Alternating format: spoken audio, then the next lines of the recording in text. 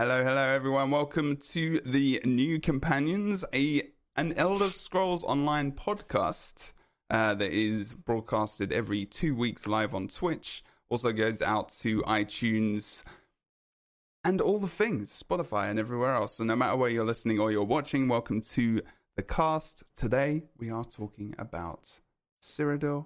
We are talking about Cyrodiil with some awesome guests as well. We have Ruben. We have Rubenski. Wow, I'm just going to say it the wrong way. I didn't say Sky. Someone told me off. People remember it for Twitch. That's all that matters. Excellent. We got Lord Zell and we have Gand the Impaler. I'm just going to start off with Ruben very, very quickly. And we are talking about Cyrodiil in its entirety today. It's going to be very general conversation. This is really our first proper podcast focused on one specific area of PvP, I suppose. And even then, it's quite big because it's Cyrodiil. Ruben, what do you do? Because not everyone will know what everyone does on each podcast, but what do you do mainly in the game? What do you YouTube as well? Do you Twitch, or what do you do? Well, I used to primarily focus on PvP. Like 95% of my content was PvP. Mm-hmm. I always said PvE was like going to the dentist. You don't want to, but you have to, for the gear and stuff. But nowadays, I have been doing pretty much all of it, like PvE much more, because PvP isn't just as enjoyable anymore for me as it used to be. Okay. Oh, we can talk about that today. Lord Zell, what do you get up to mainly in the game? All I really do is PvP. Got about 6,000 hours in this game, and honestly, probably about like 5,700 are straight PvP. I've played on Magicka and Stam of every class in Cyrodiil for extensive hours besides the Necro. But all I really do, I just go into Cyrodiil and I just PvP pretty much 24/7. But other than that, make videos. It's on YouTube under Lord Zelly as well, and I do live stream as well. But that's all I stream, all I make content for is just PvP. That's all I've ever really done in this game. So we got specifically small scale. Ah, right, okay, and that's going to be great for when we talk about that later as well. And then we have Gand the Impaler. Impaler. That I have spelled in a. Have I spelled that wrong? I think I've spelled that wrong, haven't I? There is no Y. There is no Y. I was just like, he's paying. Who is he paying right now? I mean, what is that about? It makes it sound exotic. I think every week I spell one person's name wrong, and it's like, do you prefer Impaler? Or I don't mind. You don't mind? I'll get rid of it. I'll change it. So what do you do? I pay people. But exploit it. I PvP a lot. I do pretty much everything in the game now because I play it more casually than I ever have with work and stuff. But primarily, my interest is still mostly in and small scale and just Zerg surfing around Cyrodiil. So big groups, I'll just jump around and kill whoever I can on the side of it. And I dip my toes in trials, so to speak, and then mostly dungeons with friends all the time. Okay, so everywhere. Kind of everywhere, kind of doing all the things. So these guys are all pretty experienced in the game mode. And actually, funnily enough, I'm probably the one who's the least experienced, in all honesty. I mean, I've probably been playing the game the least amount of time, but I've had a lot of experience PvP-wise in Guild Wars 2, Dark Age of Camelot, Warhammer Online, Crowfall coming up in the future, and just tons of RVR. Like, I know it. I fell in love with it years ago, even from like Planet Side 1 days. So it's like I've got a lot of experience in the general area of PvP. And the PvP, I shoutcasted PvP for years, like professionally. So it's something I'm very, very obviously is it's in my heart, it's in my soul. But yeah, we are having a very general conversation about Cyrodiil today. And where I wanted to quickly start off with, because there were probably players, there are probably people who are listening for the first time, and they're like, I don't really know much about Cyrodiil. Like, what is it? What happens? We don't need to explain exactly what Cyrodiil is, because that could take all day. But I just wanted to know from each of you. I'm going to start with Ruben. very quickly on the first point I've kind of got.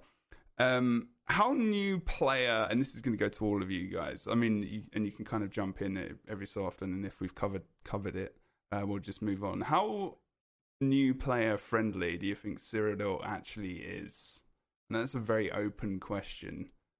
Do you think if you're a new player to ESO, you're level 10, you want to go in, you press L? Is it even that easy to even press L? Do you know what I mean? I don't know.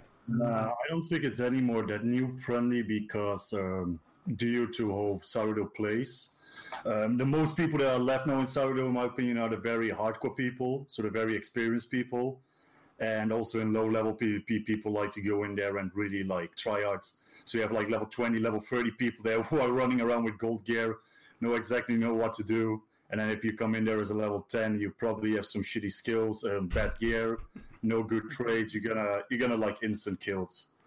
I think it used to be really noob friendly back in the day, but back then everyone was also like noob in 2014, 15, and then it's slightly everyone became more experienced. That's fair enough to say.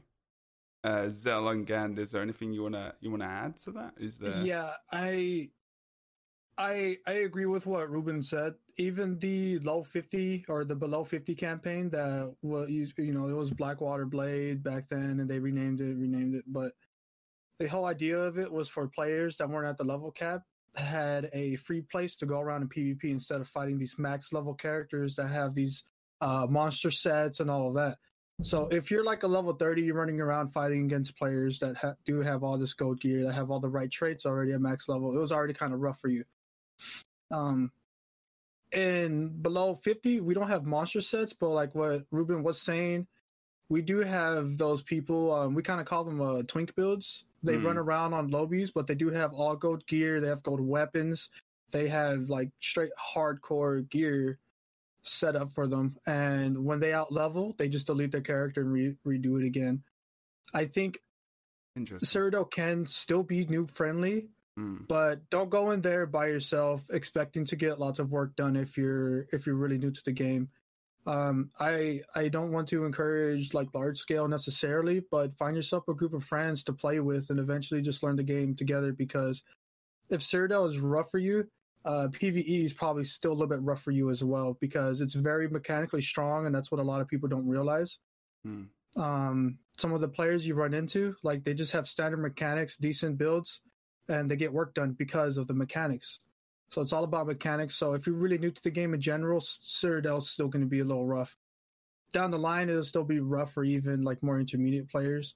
But for beginners, just find yourself a group of friends and just try to have fun. Don't worry about getting good right off the back. You will run into people that will literally destroy you, and they will derail your motivation. But honestly, just keep playing. There's always someone out there that's going to be better than you. Fair points. Gand, anything you want to add? Pretty much covered? I don't think so. Yeah. Pretty much covered. Yeah, no, these guys are not wrong at all. Yeah, no, I agree with that. That's interesting about the under 50 campaign though. I didn't know that. Oh yeah, people do it in BGs as well, like that. Yeah, but is that because of MMR though, and they can never get Q pop? I don't know. I think they just enjoy just stomping over everybody. That's it.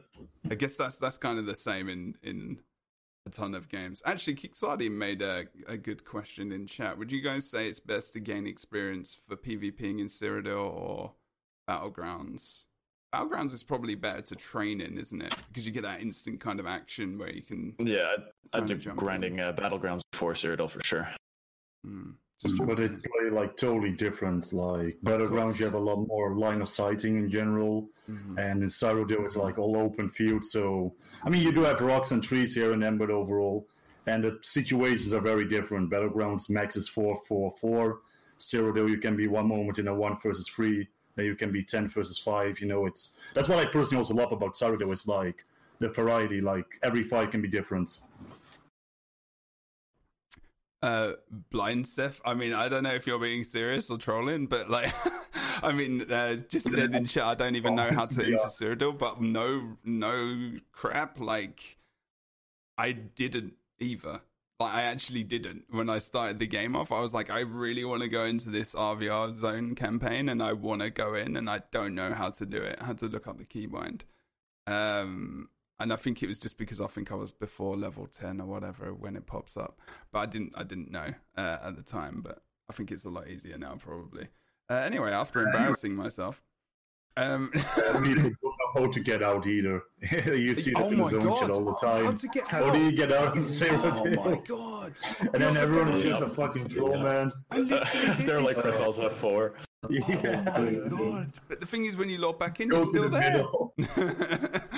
It's still there, so you're still screwed. Oh, man. Okay. So in Cyrodiil, and again, this is kind of part and parcel of the last question. I'll start with Gand with this. What is the absolute minimum a player should start off with in Cyrodiil? Do you think, level 10, you could probably jump in, or is it kind of like Zell said, it's like you're just going to get wrecked? Is it worth like getting, and this goes in part with the next question as well I'm going to ask, what do you need to be prepared in for Cyrodiil, even at low level? Like what would you say is like one key thing you would need to be prepared for it? I know it's a loaded question. Probably just the attitude. You've got to be ready to get but you have to learn from every time that you lose a fight, right? Too many people like go in, and it is overwhelming because, in my opinion, this touches on other subjects, but like the game doesn't do a great job like when you first start playing to teach you individual mechanics and what you can do, like what your limitations are. So you kind of need to learn that from failure and see like, oh, I can do this. Like you learn things all the time, right? So I would say probably the biggest or the most important thing is that will to keep going even though you're constantly losing. Like, what are you learning from this fight? That's how you're going to get better.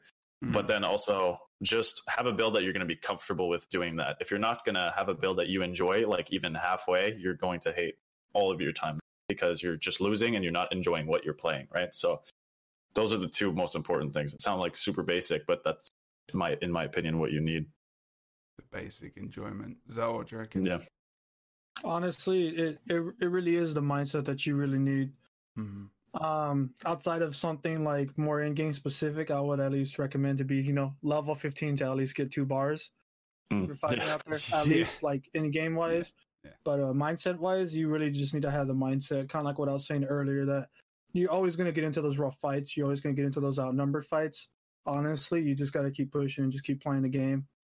If you enjoy it, you're going to enjoy it in the long run, regardless of what's going on. So, but level-wise, more in-game specific, I would just highly encourage people to at least be level 15, to at least have double bars. Like, if you're going to be getting your butt kicked, might as well have both bars, right? Might as well be getting your butt kicked with, like, 10 skills, hopefully, if you have 10 skills by then. Guys, it sounds really basic. It sounds obvious to us, right? But, there's so many people that will be, especially at the moment. This is one of the reasons why I wanted to have this now as well, other than a great suggestion from a viewer of ours, was that people are getting into the game right now, and this will go out, and people will listen to it, and they will watch it, a couple of hundred people at the very least. And it's important that people, especially new players that are experienced in, like, RVR or whatever, have this kind of information, so it's very useful. Is there anything you want to add, Ruben, at all? Well, I mean, regarding level, I always like to see level 20 because at level 50 you do unlock your second bar, but if you do level 20 you at least level it a little bit. But I also find it like difficult to give my opinion because I started playing in 2014. So even though I jumped into PvP without the worst build ever out there, no one knew what the hell he was doing, and now you really got this player environment where you have all those tryhards. And I can see some people gonna like it when they, get in a 10 versus 1 and actually get their ass whoops. So Oh, I know what you mean. It is difficult for. Yeah, I mean, I remember jumping into new games, especially like Guild Wars 2 at the start. I'm going to use it as a reference for myself. Everyone would just run to random keeps and random towers and just hammering the door down. Like, everyone was separated. There wasn't Zergs. There wasn't, like, Havoc squads. There wasn't a small-scale scene or roaming at all, It was just like, go somewhere, do some damage to something. It doesn't matter what build you are. Probably everyone was just, DPS to kind of zerk through everything, to be honest, rather than anything survival based. I think, from my own point of view as well, and adding to what you all said, is that PvP is all about surviving as well. It's, if you can get some kills, that's cool. But if you die, you have to kind of restart everything all over again. And in Cyrodiil, it's very unforgiving, because if you are very far on the other side of the map and you die, you will be repositioned somewhere completely on it back into your home area, where your alliance is. So I think, for me, sorry, yeah. No, go. But I think for those kind of plays, like if you're new, I always recommend go in a group. Everyone's always complaining about zerging, but if you're in a group of 24 players, you aren't necessarily a zerg, in my opinion. You can just be 24 players with the same objective. It's really when you stack together in AoEs, that could be zerging. But if you're just 24 players, you say, let's go together, take Ash, and everyone's just spread out. That's what I recommend to new players. Because if you then die, you can at least get resurrected, so someone can place a forward camp. It's just so much more forgiving than when you start out and you walk alone and then you die and everyone just walks over your dead corpse. No one cares about you. They do maybe slash dance, and then they keep moving on. Yeah, just a little bit of a crouch. Yeah, I agree with Ruben on the same statement. I think, but the only thing I will say is that I think death in Cyrodiil in general is actually very forgiving. You think it's very forgiving? I don't think there's a lot of, I guess, cons to actually dying besides not being in the fight. If you're across the map and you don't have anywhere to respawn if you do die and the rest of your group is dead, then that's where it's kind of I guess you can say unforgiving, because you got to run all the way back over there. Yeah. But if you're in a large group and you're at a keep fight, you die, you're just gonna get resurrected and go die again. Mm-hmm. Yeah, and you're not gonna get any debuffs or anything like that if you're dying over and over and over. As long as you keep resin, you come back at 100%. You don't come back at necessarily 100% attribute stat wise. Yeah, because you res with low stam, low magicka. Yeah, and if you're a Templar, they will res you with your full health. But I think it's actually very forgiving. The only thing that people will really complain about dying wise is just having to run back to the objective or to the fight. But other than that, I think death in Cyrodiil is actually pretty forgiving. Okay.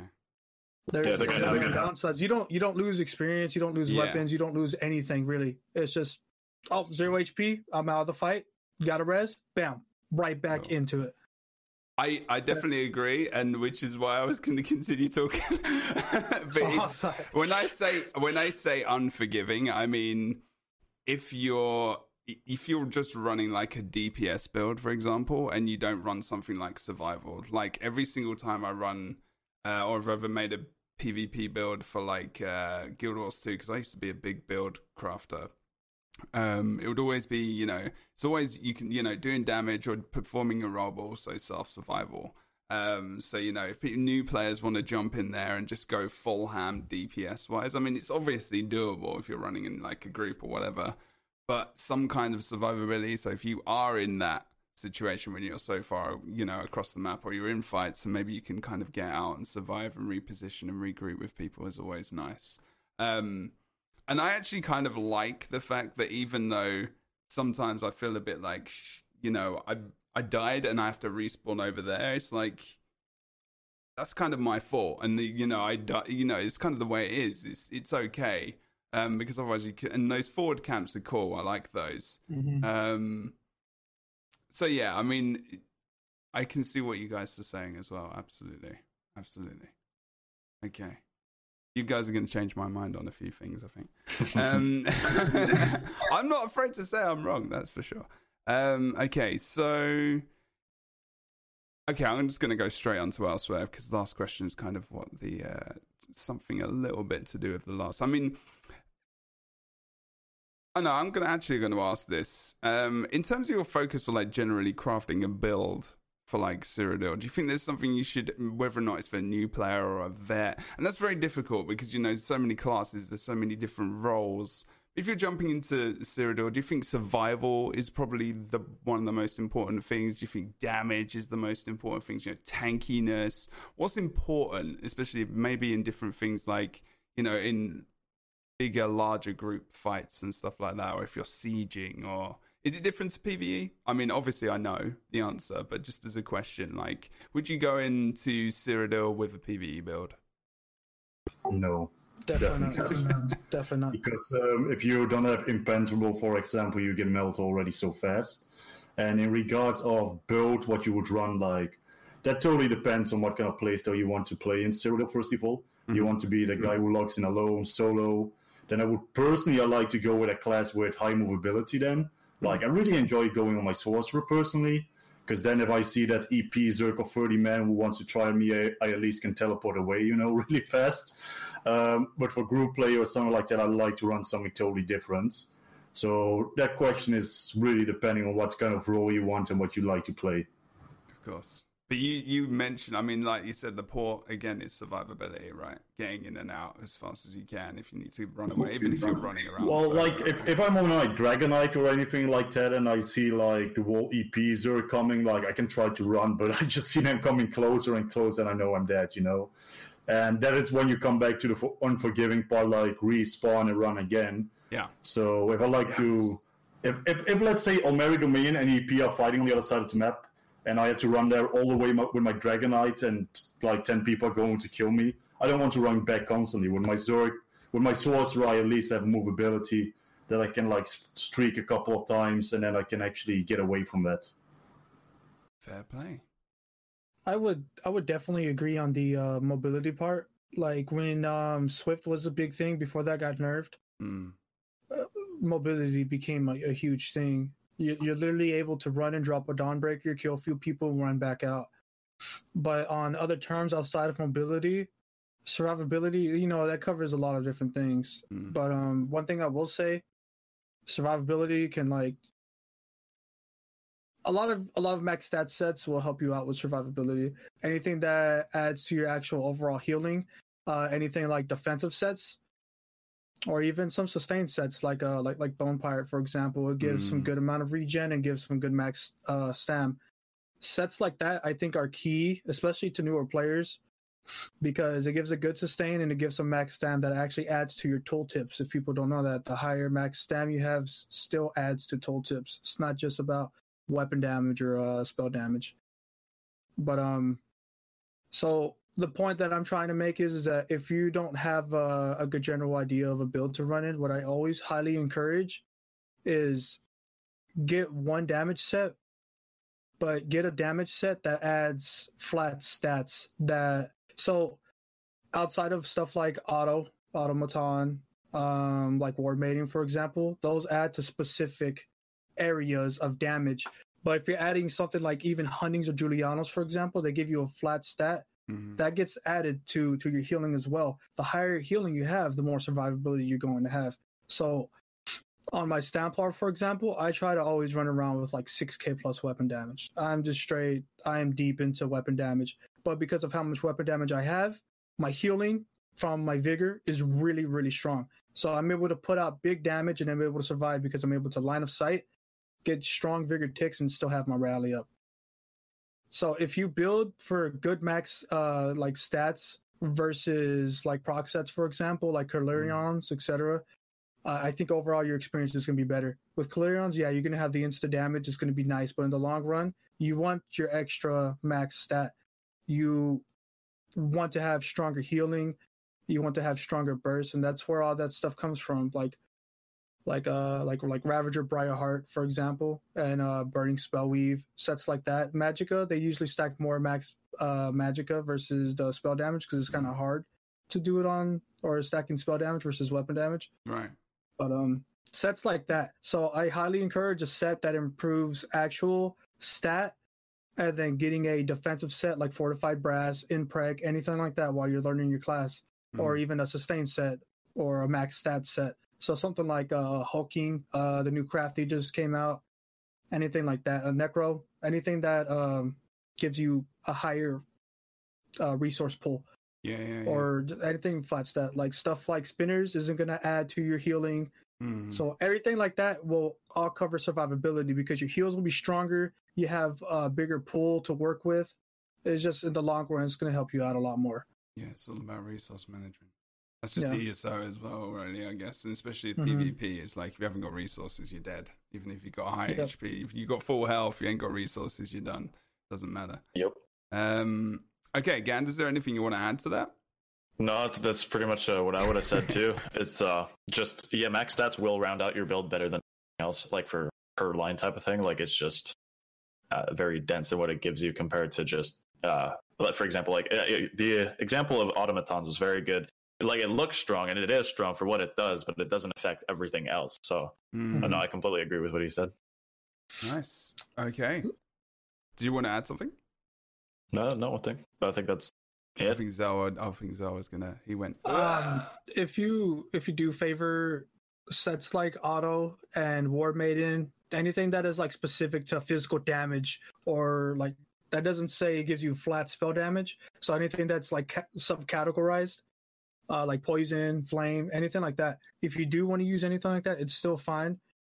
I would highly recommend using like a max stat set or another damage set, because I used to run Ravager and Auto a long time ago. Ravager was giving me big heals, and Auto was giving me the consistent high damage. But I ended up actually switching Auto out for something like Huntings, because the 5-piece of Huntings, like for example, it scales with minor brutality, scales with major, scales with continuous attack, and it just gets bigger and bigger. So eventually, Huntings down the line actually helped me a lot. But versus Auto, because it adds to my healing. But I'm just saying, like, if you do want to use a set like that, at least get another max stat set versus like a defensive set. At least your healing. You're gonna have to make up for it elsewhere. Yeah, yeah, exactly. Because you're gonna lose a lot of healing from running Auto versus Huntings, for example. Cool. Okay, I love it. Good information. Really good. Even good information for me. You know. Okay, and talking about Gan brings up elsewhere. What a good segue. I didn't want to make the joke. I was like, sorry, no. that's my job. That's my job. I'm gonna make the bad jokes here. Thanks for the podcast. Goodbye. Damn it! We were talking about this before. Ruben's gonna be the first one who just rage quits. That's never happened before. Okay, so and there's some interesting questions coming up in a bit, but specifically, obviously, Elsewhere brought and is bringing to console, in case you're listening to this before June 4th, a couple of different changes, and I don't know if actually this is coming out on, I don't know if this is out on console now, these changes, or if it's actually coming out with Elsewhere. I'm not too sure myself because I don't play console, and I haven't looked into it.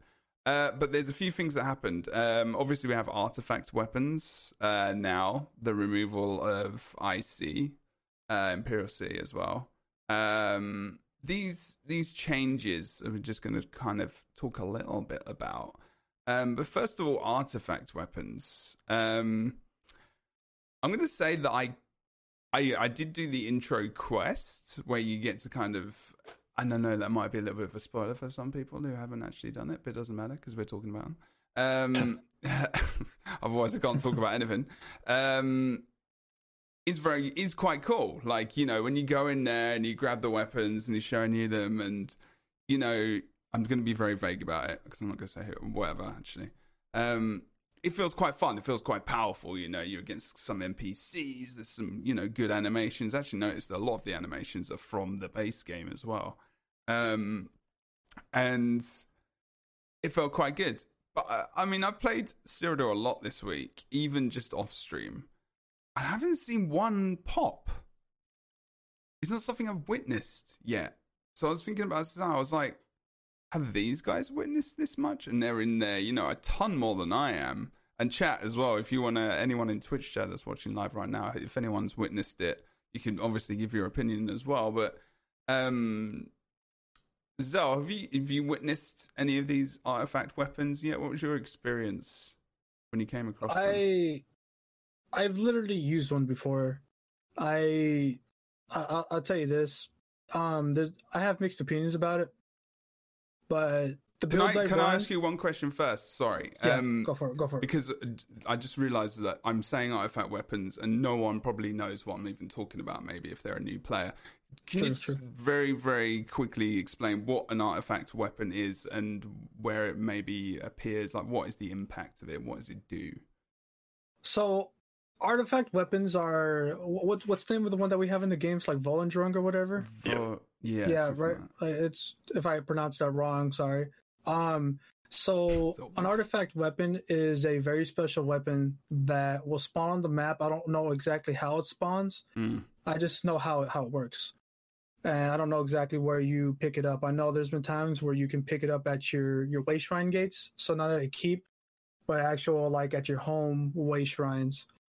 But so these weapons are obviously, Daedric imbued weapons, but they cost AP to use over time. So you have to keep killing people for you to actually go on and keep using the weapons. These weapons provide special abilities that aren't on your skill bar before. You only get these abilities while you're holding the weapon.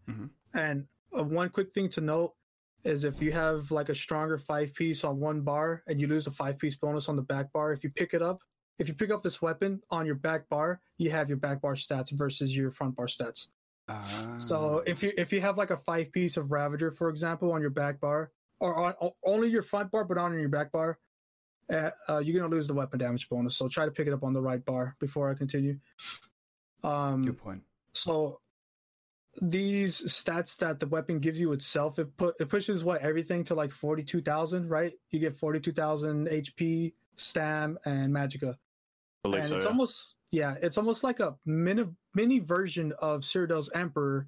And if people don't know what Emperor is once you capture the 6 keeps in the center ring around Imperial City, your number one player on your alliance that has the highest points on the leaderboards gets Emp bonus. So they get a huge stat boost. They get adds to recovery, to siege bonus, all of that. Healing, everything, yeah. So it's really strong. So it's a mini version of that. From what I was told from numerous people, the artifact weapons were kind of made to counter the Emp. I don't believe that, because the same faction that has Emp can literally have the weapon at the same time. I've been zerked down with the Emperor, and someone else in that group had the artifact weapon. So if you have Emperorship, you're actually able to pick up the weapon. Unless like the artifact weapon actually drops very far away from that alliance, I suppose. Yeah, and drops true, maybe for the other two, and maybe even drops twice in each area for the both opposing alliances. That's the only way I could really think it would possibly be a counter to it. So originally the design of it, and I'm pretty sure the implementation of it as well, is that so Volendrung is supposed to be a kind of I guess it's not necessarily a counter to it, because Zelly brings up a good point that was the misconception at the start that emperors can't get it, like it's the way to kill the emperor, but it was never really meant to be like that. Like whoever picks it up has that power, right? So there's we don't care if it's the emperor that's picking it up. If he made that trek to go get it, then whatever, have fun, right? But the original design of it is like, for example, let's say EP is pushing all the way to DC gates. DC has like the less keeps, the less population. There's a way higher chance that it will spawn closer to your gates or even at your gates, because it's supposed to be a tool to help push back. That's why it does so much damage to keep walls and stuff like that. So that's the design of it. So that's the intended. It's to push back. Do you know if that is what actually happens? I know that it's very underwhelming as like combat wise, like against players, but I know against keeps it's very strong. So that part, I think it might be a little bit tuned. I haven't used it myself yet to know, but I keep hearing that it's super ridiculously strong against keeps and very underwhelming against players. So probably just that more in line with each other. You nuke through the gates or walls or anything, like no problem, that goes down in no time, but against players is not that great. Like the ultimate, that is useful, but it's also really, like, if you don't get the kills, then you don't really have any good way to heal yourself or anything like that. So that can be very problematic. Okay. So yeah, I mean, I mean, if you get it even your spawn and players are pushing you, then you're not gonna be able to push out, because you haven't got that power to do it. So it's like you have to immediately try and, okay, that's a little bit awkward, I suppose. So I mean, I guess it's still quite early, right? They can always make adjustments and change things quite early. Yeah, the first time we ever think about something like this in Cyrodiil, for sure. Yeah, so we can obviously, it's very forgiving, especially, it just depends, like how long will it take for them to change it, because it's been sold as like a kind of a feature, really. I mean, it's in the base, it's available base game though, isn't it? It's not a feature of elsewhere. It's a base game thing. Yeah, it's a Cyrodiil thing. Yeah. Yeah. Yeah, so it's just added with elsewhere. Right. So it's but still, I don't know even know if it's like a main feature, really. I guess it's on the same level as Emperor, but a little bit under, because it's not like you get this crazy title or anything, but. It's not the same as Emperor's because it just doesn't make you that efficient in combat. Yeah. It only makes you like a living battering ram, basically. Yeah. That's how I would describe it. Yeah, when I was like testing it when I first picked it up, I literally had more damage on my Stamplar without the weapon than when I was using the weapon. And at that, I had healing and everything better without the weapon. It's very lackluster. Exactly what Ruben said. You're a walking battering ram. And outside of that, the ultimate's pretty strong. The ultimate's great. Like for the it's like a big AoE like circle spinning attack. I don't know what I would call it. It's like a little tornado looking thing. But that hits hard. That's what I saw that was really nice. I saw a friend of mine get hit by that, and he had it like 17k on his recap or something. That's insane. And it's a giant AoE. But other than that, it is pretty underwhelming. On NPCs, it was hitting for nothing. But it was taking down keep walls really fast. There was someone that named Chapo on DC that picked it up. And just an example of how fast you can take keep walls down. I saw him run to Ash. And I went to go take a resource. By the time I was done with the resource, they already flipped Ash. Like the walls were down and everything. Like they took it in the same amount of time that I was taking just one resource by myself. So can you with, I mean, does anyone do this? I mean, is it you just have it until you die, or is it that you have it until for a certain specific time? I don't actually know. I didn't. We lost scan. It's gonna look all funny, isn't it? Oh dear. It's okay. For now, we'll leave it. Hopefully, he'll come back. Yeah, but the weapon itself, like, you do have a bar. I haven't had it long enough to actually, I guess, die, because when I was playing with it, I actually got DC'd from the game. But once you do die, someone else can come and pick it up. But like, I don't know how long you actually have to run around with it. All I know is that you need to keep killing players because it like absorbs AP or something like that. I didn't get to mess around with it too much. It was just a really short time, but it felt very underwhelming. Just a quick note as well, if you are watching this on YouTube or Twitch or whatever, we've lost Gand. So when that happens, the cameras get bigger, and obviously there's a little bit of changing I have to do. But if he comes back, I'd have to change it back. So I'm not going to change the cameras right now, because that would just be... We can just change the position to fix it. Positions. Yeah, that's right. I'll go over here. Hi. You can see. But we're just going to continue while it's going on. Anyway, you're listening to us anyway, so it's fine. If it's like 10 minutes or so, I will start to arrange them, but I don't know where he is. Hopefully he's all right. Since it's kind of like, this is kind of like a slightly off topic. One thing I did do, Jebro, for my podcast, is I had an extra scene that had just 3 cams set up already. So if someone did DC, I would just switch the scene over so it would fix itself. Okay, what I could do... That's what I ended up doing. What I could do is just put this on, I guess. Just have this screen just for now. Just so it's something. Oh no, that's look awful as well. I guess we could do this. You grow as like a sad Gant text, Discord chat, like Gant ? Oh god. F for Dan. It's okay. We're still yeah, we need some Fs in chat. We'll get him back. We'll try to anyway. We will continue though. We will continue. So generally, I mean, what's your? Have you been able to use this, Ruben, much at all? Have you been able to use the? Well, the thing is, I like to use it, but like already said, there is no real point in picking it up, especially when you are like solo. You aren't efficient in combat. So for me personally, the only reason when I would pick it up is when I would do group PvP. Right. But I don't do group PvP that much anymore either, so it's just so bad in combat. except for the ultimate. So I did enjoy like playing it for the effects for like 2 or 3 times, but then I was already like, meh. I expected something like really brutal, to be honest. I don't know, because it was promoted like you have to kill players to feed the weapon. Well, I personally was expecting with the weapon, I expected it to be powerful, but that you really like had to feed it, like really kill someone within 1 or 2 minutes, and that would slowly start to damage you already. Like the Chaos Ball, something like that time fragment. That's what I was expecting to really like destroy you, but it didn't really feel like something that was eating me. It was overall, I think it's very underwhelming. Yeah, agreed. It's like if it's at the point to where it's so underwhelming that if I see it spawn on the map, I'm not going to go pick it up. Yeah, exactly. I'm not going to care for it. It's just if it would spawn next to me, I would be nah. Yeah, I would look at it and just be like, nah, and you literally just walk away, just like you would, man. Yeah, exactly.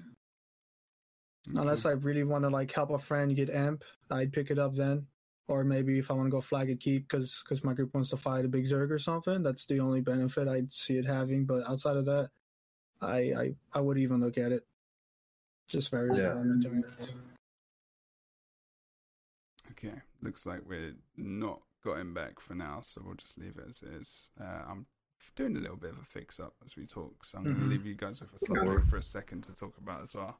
It always happens, and no matter how much you prepare, there's always something happening. I know, this hasn't happened before, and Zell's right as well. There is definitely a way to do this. But yeah, I'm kind of taking care of it, because apparently everyone wants to see your faces. I'm not sure why. But apparently that's like orcs. They like to watch my orc face. That's fair enough.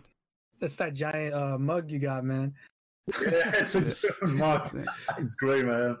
I always just fill it, and I don't have to walk downstairs anymore to refill. Oh yeah, I remember seeing I need to give me something like that. That's great. Yeah, people love it.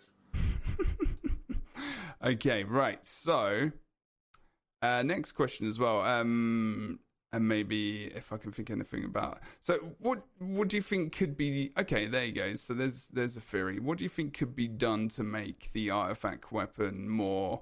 Is it simply just make it so it can do more damage against players? Is that is that an easy fix? Is that the easy thing that can be done, or is there anything else? Is there ways that you guys would change it specifically? Starting with Zell, you can go for it. Pressure, put on the pressure now. I'm thinking, I really want to say damage increase overall on the weapon, right? Or even a heal.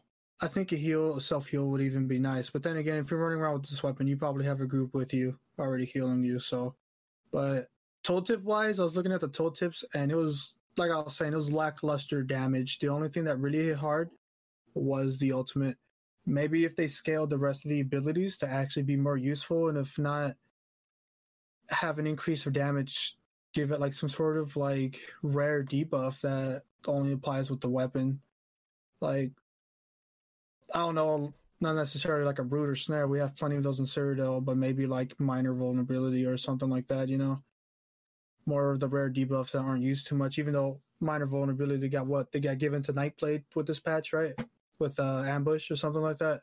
Mm-hmm. Or it was Mark, or it was something like that. I didn't really see. But I think if they just had it to where the damage helped in some way, shape, or form, or just give us like a really unique stat buff, because we do get the big pulls of 40k of the 3 stats, but it's not enough. It's really underwhelming. I was hitting NPCs with this weapon for like 11k like attacks. It's just like, dude, like my jab channel without this weapon is like literally hitting these NPCs sometimes for maybe like 20-30k in 1 second. It's just very underwhelming. I also don't like how the weapon performs. Like, it was really brought to us as like a Daedric artifact, that is like eating you. You have to feed it.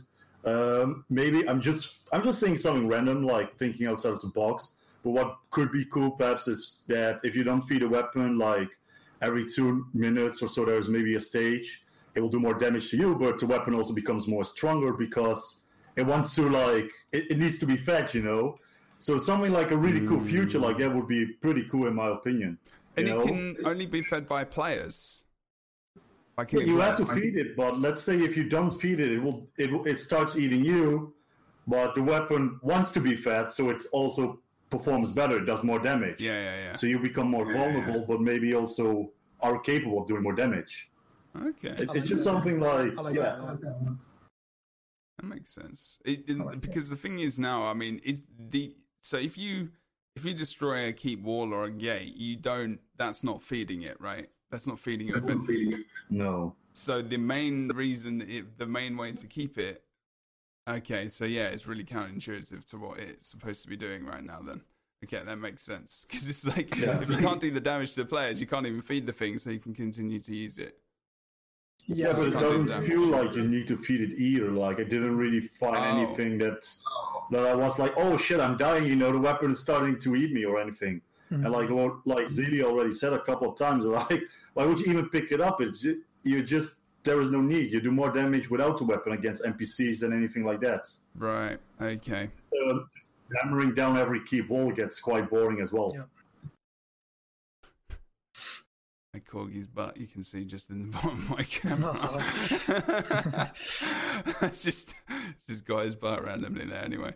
Yeah, good points, actually, completely. I mean, it would be cool, like, just some animations or even some sounds maybe that can just make that experience maybe a little bit better as well. Mm-hmm.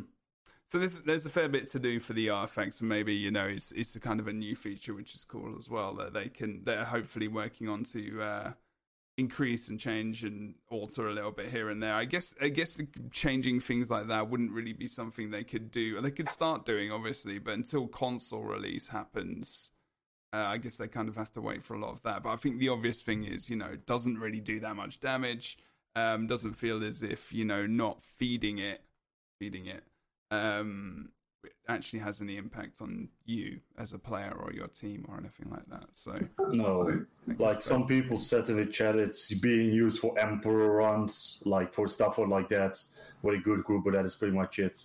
Yeah, I was kind of disappointed with it, to be honest, because we haven't really seen any changes to Cyrodiil or anything in like years, and this was the first thing like that finally, even just such a small thing. Still, it was something different, and now it's just totally not living up to the expectations. Mm-hmm. Oh no, that's not the nicest feeling in the world, especially if you just main that mode, and then the one thing, like you say, and it's, you know, it could be something which could really impact Cyrodiil, right? I mean, you could if it was impactful, literally.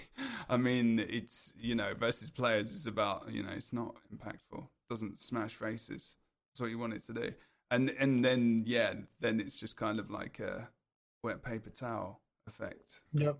Unfortunately. Okay, that is a kind of crappy feeling, in all honesty, and you want to avoid those feelings where you can. So hopefully they can change something with that quite quickly. And then again, this kind of leads on to, you know, how maybe Cyrodiil players feel. And I don't want to get too salty, obviously, because, you know, we can probably go into that quite heavily. But there was no point. We have already probably been doing it for years, so most of our salt is already out of the system. I even wrote this in the notes.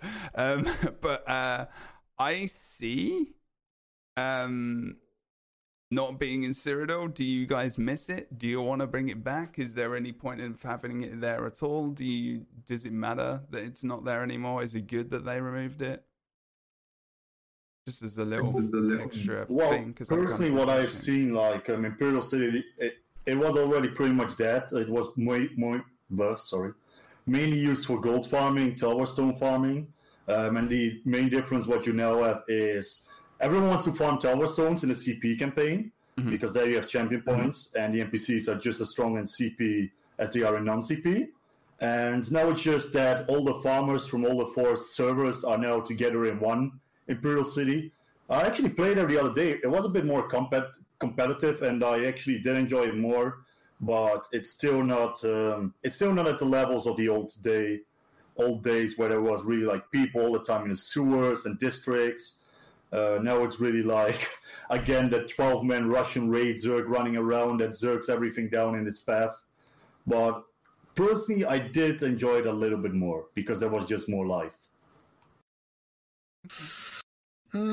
So from my experience, at least, I didn't see a big population boost to IC. I did see quite a few fights in the beginning, but I also think it's a little bit too early to really determine because a lot of people were actually still leveling Necro, and some people are barely leveling their Necro. I haven't finished leveling mine, but I think it's still very early. From what I've watched from other streams, because I do like to lurk on a bunch of my other friends' streams, mainly the PvPers, and they get more fights from what I've seen. Like, it is popped a little bit more, but I don't think it's really what people were expecting. I haven't seen a single Zerg like actually in IC myself or on anyone else's stream. It just gets to the point again to where they cap flags. A flag takes like a whole minute to flip, and it just becomes dead again.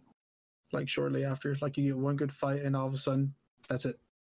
I think you're right, though. You make a good point. Like, maybe people are, and I think, especially if there is so many new players, right, as well. Mm-hmm. But IC hasn't really been something other than the event that we had.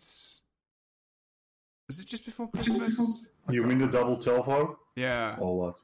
I don't know. Even with the double teleport the last days, it was just the last couple of hardcore farms. Even that wasn't enough too. It was like the first 2 days, like really popping. But even at the end of the double teleport event, it was just farmers. I was in there. I was having some good fun in there. Oh, what? NA. NA, did you play the last days of the event too? Yeah. I played like later in it because I didn't even really know what it was. I kind of just went in there because I was like, it's a good excuse. It wasn't big fights. I will say that. It's like 2v2v2. It wasn't, and it was more like us go. So that's obviously not very big. It was fun, but it was very small. And I don't know what the maximum size of that instance is, in all honesty. I have no idea either. But you said a lot of new players are not in Imperial City like you, bro, when they are like leveling the no idea what Necromancer. it is. Like, Didn't you say that? Well, I mean, not many new players would know what it is. Like, if people were starting with I don't think they will overall stay either in Imperial City. Right. Because then we come back to the PvP discussion with like competitive players, and Imperial City is like really competitive.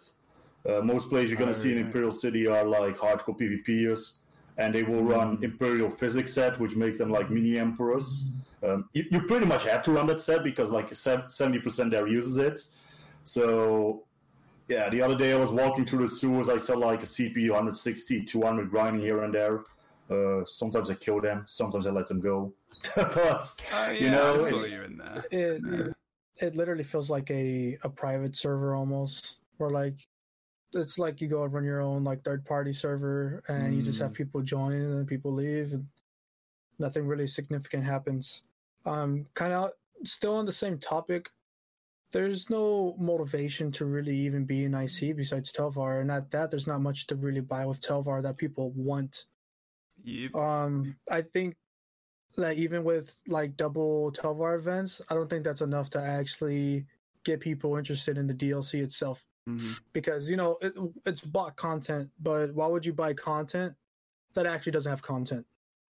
There's no real motivation. IC died for a reason. The PvP disappeared for a reason because no one was there. No one wanted to really grind Telvar. There's nothing to really buy that people wanted inside Imperial City. So I was thinking even like a merchant overhaul, or add more sets, add more even like furniture, anything like that. Add more stuff into IC to motivate players to go back in there, farm for motifs, to farm for everything, Yeah. and just go and do that. I was even thinking like for the people that don't even like, because us PvPers, we have to PvE to get some of these nice PvP sets, and that's what a lot of people don't realize. Like PvEers will talk about like, oh, I don't want to go into PvP because I got to level up my skill lines, but we got to go in PvE that some of us don't like or care for to get our PvP sets.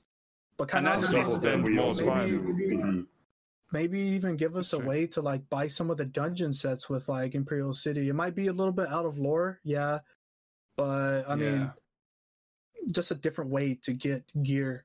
It'll really motivate people to go in there instead of going into dungeons, or like it is a PvE PvP zone. So maybe more PvEers will even show up to grind Telvar so they don't have to go and like get the other sets, you know. Yeah. We just need motivation for players to actually get up in there. That's it, right? I mean, that's an MMO. I mean, everyone's in it for the rewards. It doesn't matter if you PvE or PvP. I mean, there is a reward in the good fights, and obviously that's nice to have, but you want something shiny to show for that. I mean, that's just generally most players, and you know, it's kind of a shame that it's almost like that, but it is something extra, you know, a skin, something you can, and for general public wise, like, I'm talking personally for me, I just enjoy the fighting stuff. I just, you know, the killing, the achievement or whatever. But generally, I think most people just want the reward as well.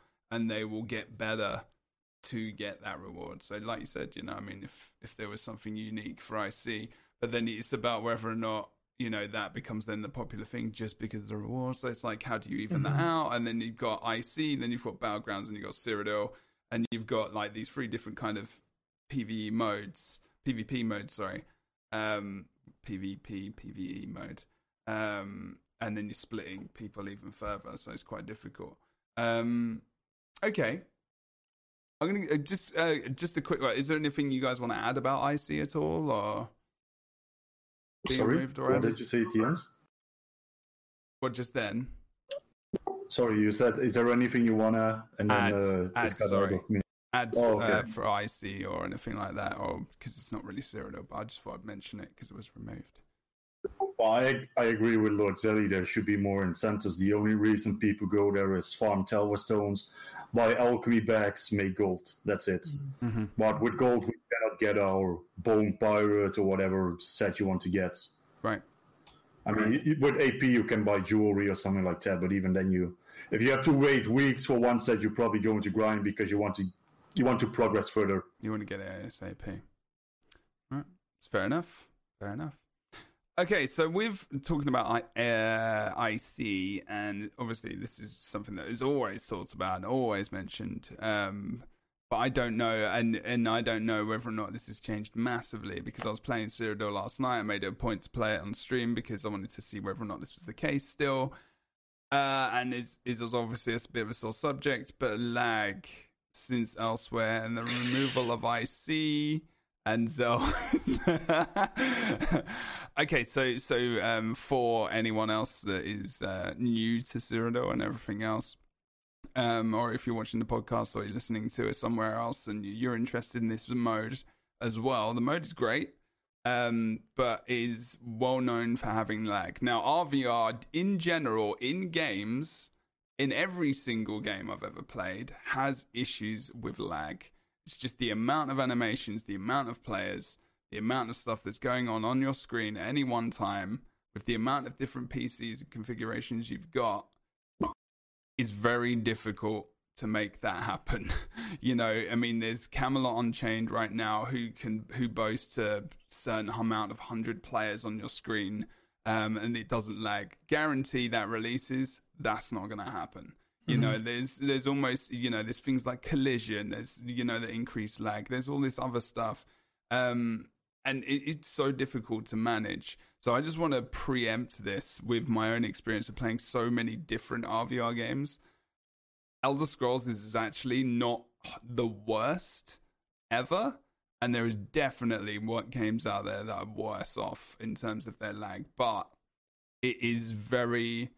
But with how Elder Scrolls is so skill heavy, and in terms of things like breaking free, so you can actually get out of stuns and things like that, abilities that, you know, if you want to dodge something, if you want to block something, if there's lag, like, and you know, if you block something or if you don't block something, you could die. You know, it's as simple as that. If you can't break free, if you can't pop off an AoE heal, that it's so important because you can die so quickly in here. So in Cyrodiil, and I had this experience last night. I couldn't pop off my healing spring, and there was only 10 of us in front of a keep, like with 5 or 6 people running out.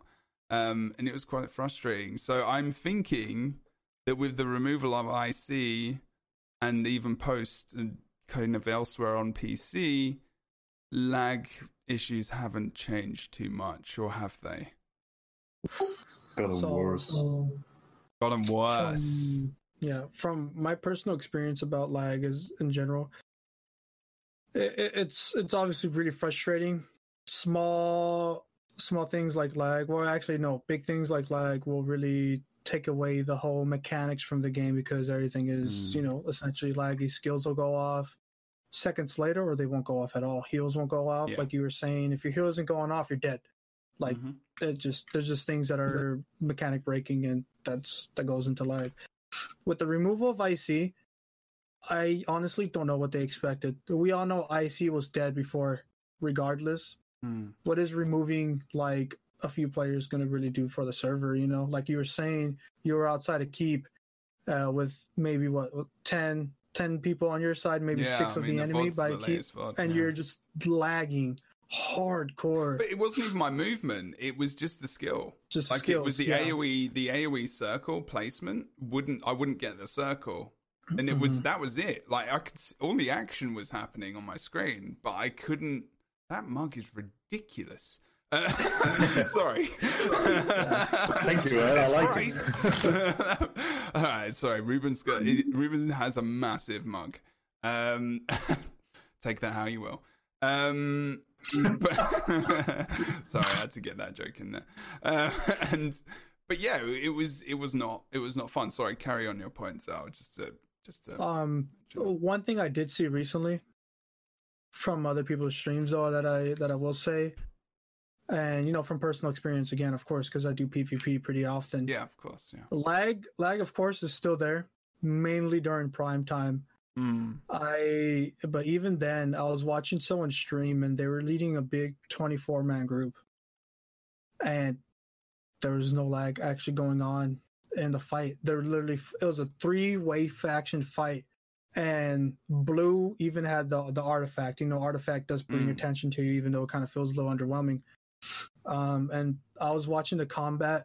The frames were like 30, 20. That's kind of expected in those giant fights. Yeah. But there's no lag. Like I was watching it, and even the streamer was like, "Yo, that was one of the cleanest and smoothest fights I've had, large scale wise, like ever." And I'm not a big fan of large scale, because sometimes, it does feel unplayable. I'm not a big fan of large scale, but I'll tell you this. If I was ever interested in it, it was that specific stream where I was like, yo, this is awesome. This is literally what Cyrodiil was meant to be, how they hyped it up. Just 3 giant armies just fighting consistently, and it was awesome. I've had that experience as well. It's true. This was the experience. No, that's pretty much it. But it's rare. But lag is still there during prime time. But there are great moments where it just doesn't exist for some reason. I mean, we used to have lag in 2014 when the game was subscription based as well. But then we literally had hundreds versus hundreds versus hundreds, and I was like, I totally understand it. There are these massive fights, but nowadays you already get lag. It even starts during midday already here in Europe. We start to see lag, and on top of that, it is for me personally that every patch it felt like it got worse. Instead of seeing improvement, if I would see improvement, I would be very positive, and I try to be. But now 4 or 5 years later, and it's just gotten worse. Population in Cyrodiil has been significantly reduced. I see nowhere near as big fights as we used to be, and the lag has just gotten worse.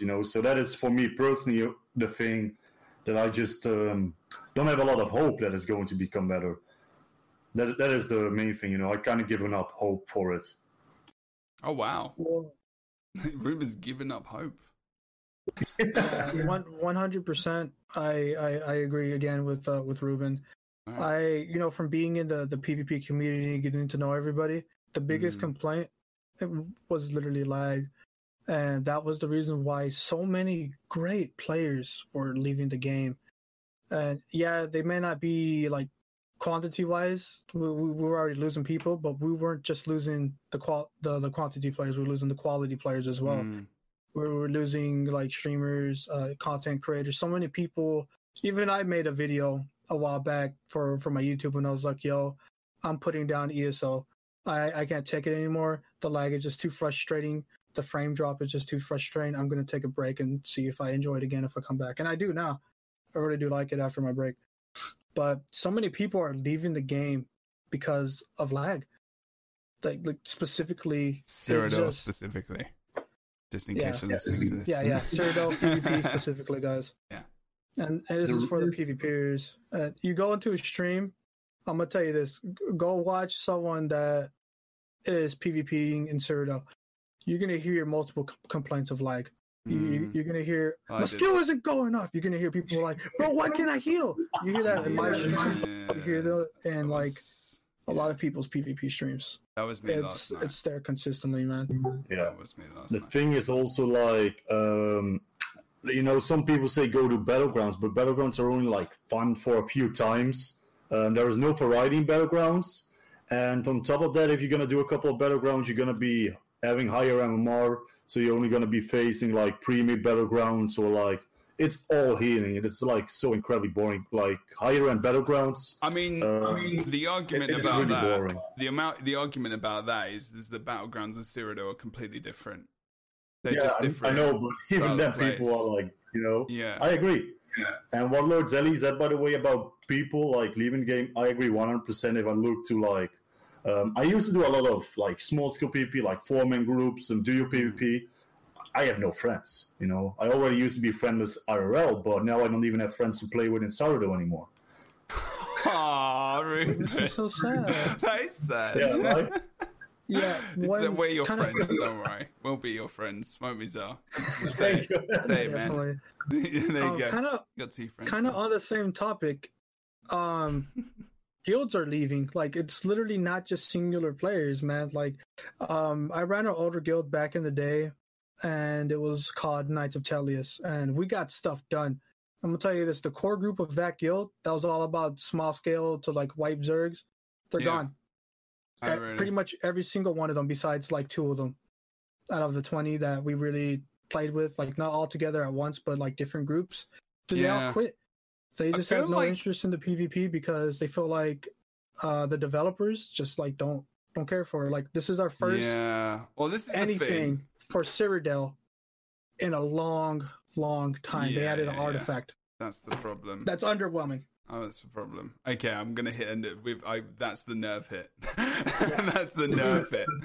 But I mean, that's the thing, and it is important. It is important. I feel like I almost feel like I feel sorry for them because I know because I've spoken to devs and I've been to studios and I know how they've literally they're at a point like different. I'm not talking about Zos because I've not been there.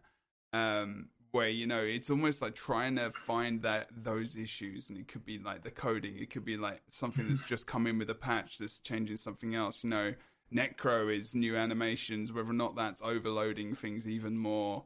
Different loads of different things that can affect this mode, and it almost feels like whether or not you can reduce graphical settings or animations or something to such a basic degree. Or skins, or so. I mean, there's something that Guild Wars 2 actually did, which was quite effective, and it was to change player skins, everyone other than yourself, to a very standard skin, so it doesn't have to load different skins. And obviously, I'm not a programmer, I'm not a dev, I have no idea how that would impact it, but it was actually something which really improved the experience. So if you think about it, if you've got standardized skins, everyone's just wearing exactly the same armor.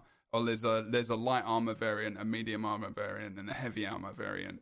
And that's just one skin. When they put that system in, and that was an option for the player, that wasn't something that was put in specifically for everyone. It wasn't forced. If that was actually an option, it was something that actually improved it vastly. And was something, I was wondering whether or not has been tried, and I've not got the opportunity to speak to anyone like Rich or anyone like that. But yeah, I mean, there are definitely options. I think the frustration is warranted in the most respectful way possible that it's meant. Because it's, you want your mode to work.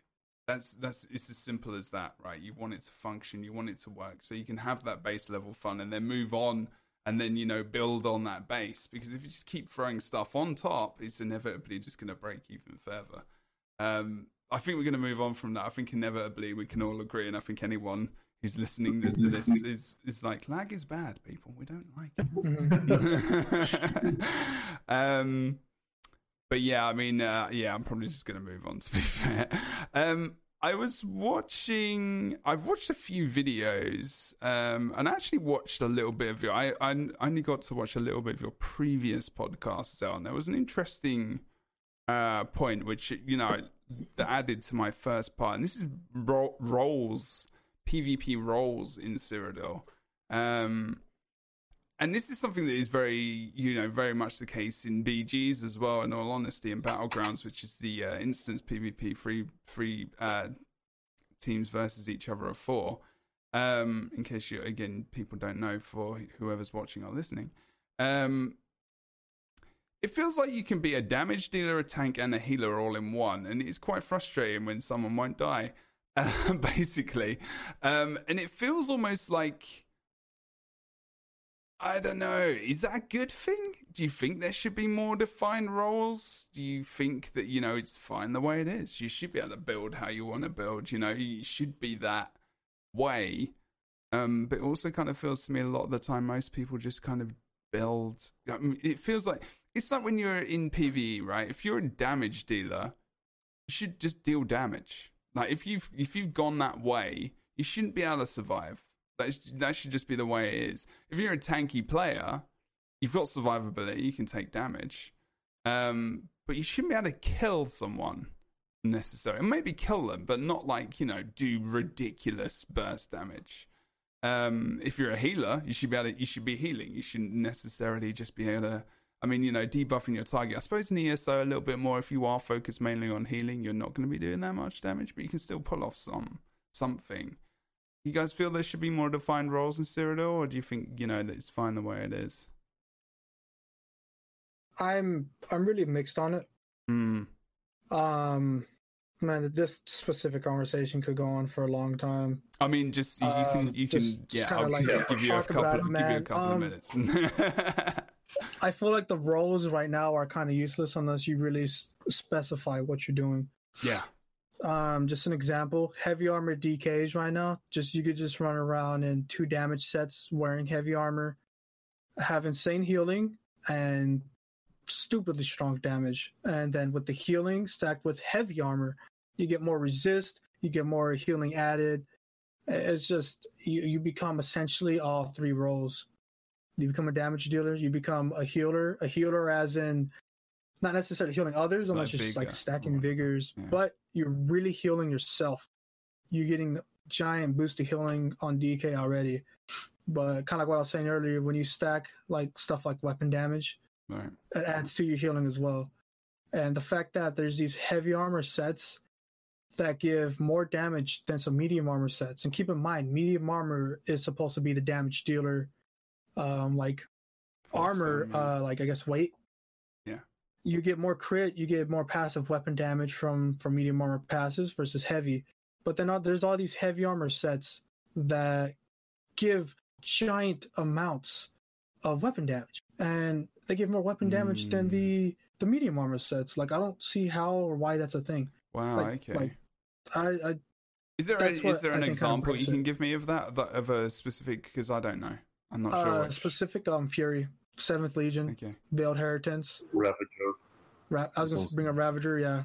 Those Ravager is literally like Clever Alch but heavy, but higher uptime for Stamplar. It's insane, man.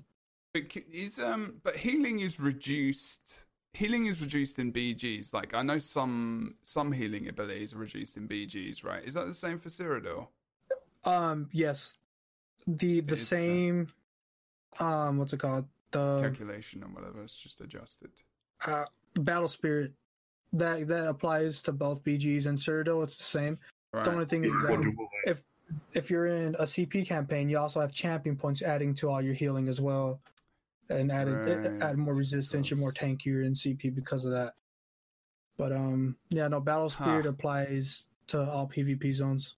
So do you think they should just make Cyrodiil non-CP? You already have a non-CP. Yeah, but like you CP just campaign. think, but you think that having that difference is big because everyone goes into the CP one, right? That's where the population is. What if they changed it to just no CP completely? Well, then you take away something that people have grinded for a lot, so that would probably piss off a lot of people. And personally, I know a lot of people prefer CP actually over non-CP. So in regards to that, I don't really feel like I don't feel like you should force people to play CP or non-CP. Yeah. They already do that with Battlegrounds. That's true. So that is something I think the PvP community will be really divided on. Okay. Yeah. So the PvP community enjoys the CP. We enjoy it. The only problem I think with CP and specifically in Cyrodiil is that we have so much to use. We have 810 points. Back when the cap was at least, let's say 500, 501. Yeah. I think that was like good because it forced you to pick where you want to put your points at. Now we have 810 points. We get, instead of just focusing in one area, we're like, I want to deal extra damage, but I also get all this extra healing because of the extra CP that I have now that I didn't have back then. I just think there's too many points to allocate. We have a lot of points. I personally think that we should drop the CP a bit because ever since the CP kept going higher and higher, there's been more really broken builds out there because of CP. Because you're able to just put it everywhere instead of focusing in one actual area. So what if I'm playing devil's advocate, I guess, or trying to find a middle ground. What if people like the CP because they like you said, Ruben said the grind, and obviously you said you like it for your reasons. So what if you had a Cyrodiil specific CP application? So you've got the same window you have now when you go into, you go into the different trees, you go into astronaut, whatever. But they're Cyrodiil specific and limited. So you can't. So your CP gets. You have maybe a portion of what you had before. Now it's still the same. You still got some CP, but like you say, it's lower, so it's more manageable and it's a little bit more important where you put that. And the difference maybe is that you put 1 point into something and it maybe makes maybe less of a difference, but it still gives you an edge, right? And you've still got it, which I feel is part of the appeal of CP as well. Even if it is a massive, jump, like you say, from 500 to 810, but you kind of take away some of those things from CP at the moment. I'm hoping this makes sense. Basically, you have a completely different window. You remove a ton of the stuff that might be considered overpowered that you put into. That you put your CP into, and it gets adjusted basically, but you still have that feature. Does that make sense? I get you. So maybe I don't really want to say like a CP lock, but like I could see something like that being only for Cyrodiil specifically. That way, the PvEers or outside of Cyrodiil just in general, you still get the rest of the A10. Maybe something like a CP lock would be nice. Because a lot of these builds, like I'm telling you, they're really broken. Like, some people can just infinitely heal and just deal crazy amounts of damage still. Or even that you could only dedicate yourself to a certain type of tree or certain different ones, so that then that is your focus. So your build and everything else is fine. You are going damage and you've got a healing cell on top of that, whatever. But then, you can only go into one specific, tree or 3 of the specific trees within that region. Do you know what I mean? Because then it does pinpoint your build a little, but not so much. I don't know. I kind of don't mind that idea. I don't know. I think it will make things even more complicated and for everyone, to be fair. I mean, I get what you're saying. But I don't know how I feel about it. Yeah. Just Yeah, trying to that think is of really more. interesting. Maybe when you're in Cyrodiil, no one uses the role option when you you press your group button, you get the low group tap. No one really uses the healer, the tank, the damage dealer.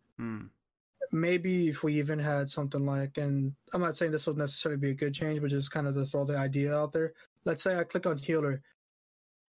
It gives me access to the healing CP. Let's say I click on the damage dealer. It gives me all the access to just the damage style CP, and maybe make and the same with the tank. You get the higher resistance CP if you wanted that, all of that. That way you're not trying to be a tank and then speccing everything into the damage line. Could be. It's So just I an don't interesting know. change. Something like that could work, but Just it'd be something that's really complicated. Yeah, that's the problem because it's already complicated, like Ruben Mm-hmm. says as well. It gets more difficult. You don't want to make things too difficult, especially after people just got used to it. Kind of get used to this one system. Okay. Having a look. Where are we going now? Okay, roles. Okay, we've kind of gone over that actually. I think we've gone over that. Let's carry on. Talking about like small scale and large scale, it's not versus, I guess, really. But just to say, and for new viewers, and obviously Ruben and Zoe, you can kind of add to this because obviously you're a ton more experienced than me, obviously, within Cyrodiil. But to me, like large scale fighting is, and doesn't necessarily have to be siege. It doesn't have to be a keep. It can be 2 or 3 of the teams coming together, if it's 30, 40 players, big fights. That's kind of large scale. I kind of see it. And obviously like keeps and large scale fights. And then these smaller scale fights could be like, it could even be 1v1 to say 5v5. And like these havoc kind of groups that run around just causing trouble behind enemy lines and whatnot. Do you think the newer players hover to the more large scale stuff, and the more experienced players maybe go towards the small scale fighting? And do you think the small scale fighting is a product of, is it a product of something like lag, or would you encourage people to try and find the smaller fights, or to kind of wander off on their own a little bit more in smaller groups? Or this all leads up to something I'm going to ask you guys in a bit as well. I have a good idea of what I want to say, but if Ruben, if you want to... No, you can go first. Okay, so Go ahead. This all depends up to the player. But, okay, so let's say you were interested in large scale. Overall view of large scale, you're in the war. You're fighting Cyrodiil according to the lore itself, because Cyrodiil was meant for big fights. A lot of people don't like hearing that, but yes, Cyrodiil was literally advertised as a giant PvP zone. So before any small scalers get upset, that's what the developers said, and it's kind of obvious they really do massive support scale large warfare. scale. I mean, that's what all of these modes are sold on for sure. But there are definitely good players in both small scale and large scale, but I feel like if you're running around in a big 24-man group, you're dealing with more lag essentially down the line. But 2, you're not learning as much as you would in small scale fights. You can literally join a 24-man raid just by typing LFG in zone and get invited to a group. Cool. If you want to go to the group fights and flip keeps, get AP that way, awesome. Then do it. Just do what you enjoy. But if you want to get, in my opinion, better at the game, and you want to really learn the mechanics in the game, try out small scale. You're not going to get as much lag, but every move you do in small scale matters a lot more than the big Zerg fights. In the big Zerg fights, there's a lot of room for mistakes. Like I said, you could get yourself killed, but then get rezzed right afterwards by someone else, kind of what I was saying earlier. You could literally be that dude snipe spamming in the back or just bow light attacking. Just that's it. That's all you're doing. You're just left clicking. Maybe a poison inject here and there. You're not really going to learn. You're not going to learn how to necessarily when to CC your opponent, when to this, when to drop ults on the group, when to stack heals. It's just a big blob.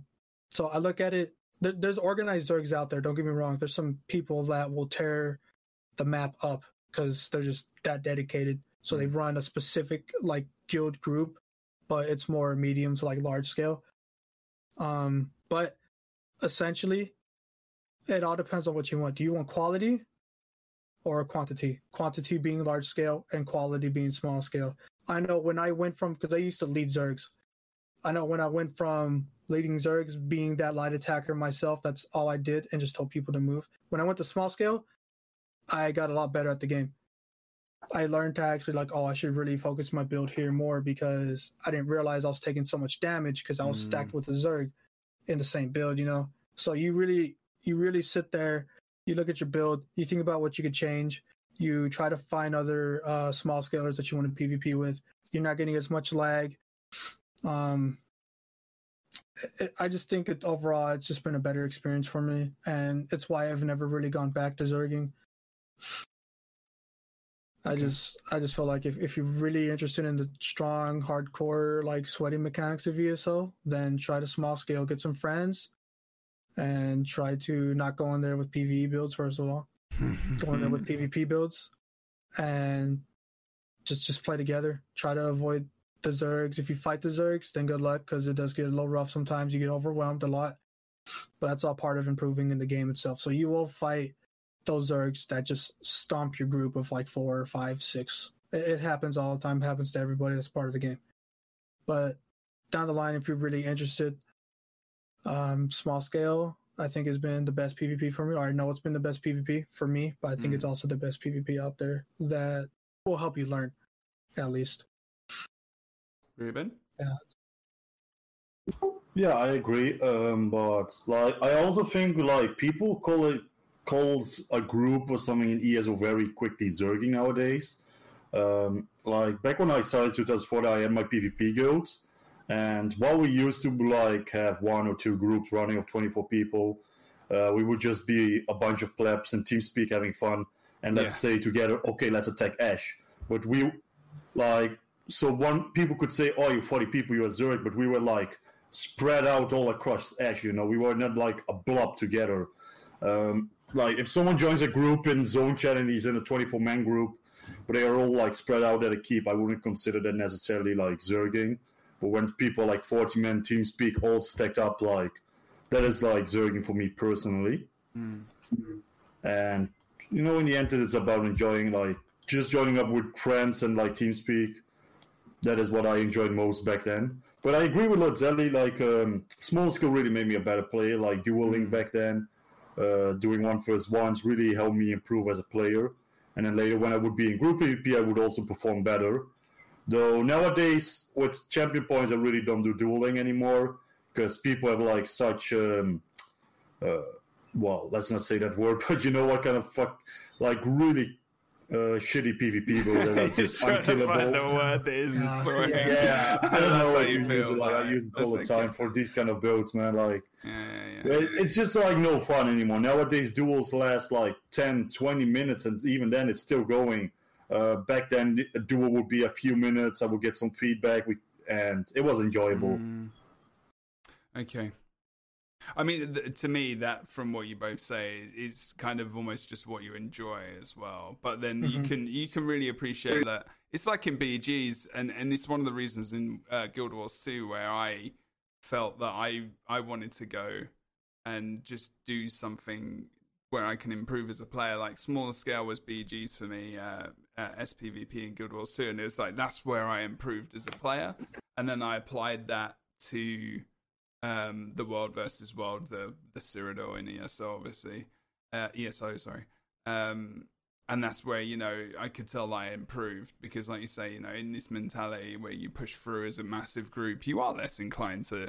I mean, I'm just saying it's that mob mentality almost. You're just kind of running through and just getting like super keen and you're happy and just like trouncing people and running over their corpses. And you're just like, you're infinite happily. And I think there's definitely pulls for both. I enjoy the kind of the larger fights where you can just trash the enemy and just get that keep. That's kind of fulfilling. If there's been a massive siege as well, especially because I really like siege in ESO. Like I think sieging is one of my favorite parts of any RVR game. Like and especially if you're able to, and in defending as well, you know, everything you got like the oil and stuff like that, and you know, anti-sieging and all that kind of stuff is really, really fun. I think it's something which, you know, ESO actually is probably one of the better games at, actually, than a ton of games out there. But I think there's definitely different aspects you can enjoy, and there's different aspects where you feel like you can definitely be applying your own skillful nature as a PvPer, like Zal says, in that smaller scale. And I think, you know, even as a Zerg leader, we say Zerg, I think Zerg is seen as a negative phrase a lot of the time, which is probably why people don't like to be associated with it. Because, they're Zerging, that's why they're doing that. But it's like, you know, if they're organized and that's their thing and they're doing well at it, if you're the leader of that group or that party, that large party, you've still got to decide targets to hit, right? You've still got to decide some kind of tactics. So there's still some kind of skill in that. I mean, Zoe, you said, you know, that you led those, so you know how tough that was at times, especially getting people to even follow you in the first place as well, I guess, unless they know who you are, obviously, which I suppose they did after a while. But yeah, I mean, it's I don't know. I think I've enjoyed both sides myself. I guess actually that's kind of most of what I wanted to talk about. It kind of leads up to something I wanted to talk about later on, but it also how impactful smaller scale PvP can be on the more macro part of the game, the larger area of Cyrodiil. Like, can small scale PvP actually affect the outcome of larger fights elsewhere in Cyrodiil? Is that something that's... Go for it. So this is something that a lot of people don't realize. Okay, a lot of small scalers, it's true. We don't care about the map. We don't care about the leaderboards. We go in there for the good fights. Yeah. Another thing that people don't realize is that when we're fighting the enemy, whatever enemy is in front of us, the other groups aren't fighting. We're distracting people. Where, let's say we go on flag roll so we can get a Zerg to try to farm. And they're like, oh, you're not really helping us with the map. You're not really trying to capture the keep. No, we're not. But what you guys don't realize is that we're distracting a large group for you. Mm-hmm. We may not be trying to directly help you guys, but indirectly, we're helping you. Every number we pull away from a keep is another number you don't have to deal with while you're trying to take the map over, or go get amp, or go take a scroll. That's what people don't realize. And when stuff unflags, etc., sometimes that same Zerg will keep chasing our small group. If we get overrun, we get overrun. But we're still distracting the enemy. That really does have impacts on the map that people don't realize. We may not be adding points to the leaderboards, to the overall eventually, faction. I guess, if someone's taking a keep, like you say, and you take those numbers away, but you're not directly giving those points, but you're helping, like you say, in the long run to get there. And if they want to, yeah, exactly. And if they want to look at it from another perspective, you know, what I was saying is that we're distracting the enemy while they are chasing us in an open field or wherever. They're not getting more points for their own faction because they're tunnel visioning us. They're not capping resources or keeps. They're not getting more points for themselves. So we're literally not just distracting players that they don't have to fight. We're distracting the faction from getting more points overall. I really do think small scale impacts Cyrodiil a lot more than some people think. It's really rough right now, and it's really hard to have successful small scale fights. But at the end of the day, we're still taking players away from other factions that our faction doesn't have to deal with. That's all it really is. Yeah, no, I like that. Ruben, do you want to add anything to that? No, he explained it perfectly, man. Not much to add to that, to be honest. I mean, I can give you my own personal experience, which I had yesterday, which was actually really epic. And if you're watching this, and maybe I can post this somewhere in the description, it was a situation where I think they were called SOTD or something like that on EP. I can't remember I think it was something like that, the guild. And they were just asking if anyone wanted to join. It was SOTD, something like that. And they were like, does anyone want to join? to just go on this like little mission around. Because I was in one of those, you know, when you say you put the LFG in and no one was inviting, and then they popped up, and I was like, yeah, sure, Jesus, I'm going to join someone. Otherwise, I'm on my own. And then these guys went deep into like another alliance's territory, and I was like, I was on my Necro, so my mount was like, you know, 20%, 10% speed, because obviously it's only been out for a little bit, and unless I buy gems, you know, I mean, I got the buff, but I'm still not as fast because I've still not got that base speed, right? And I kept falling behind. But so that was a challenge in itself. But then when I got to them, we were just at a keep, and we were just, you know, we were just knocking on the door, and they weren't allowed to port back. You know, it completely wrecked their porting around the map. It just destroyed it. And we were just crouching in front of keeps and just knocking doors down and just running away.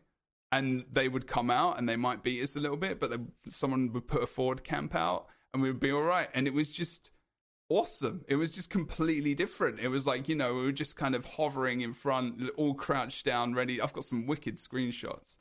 And it was actually really fun. And we really did impact what was going on elsewhere.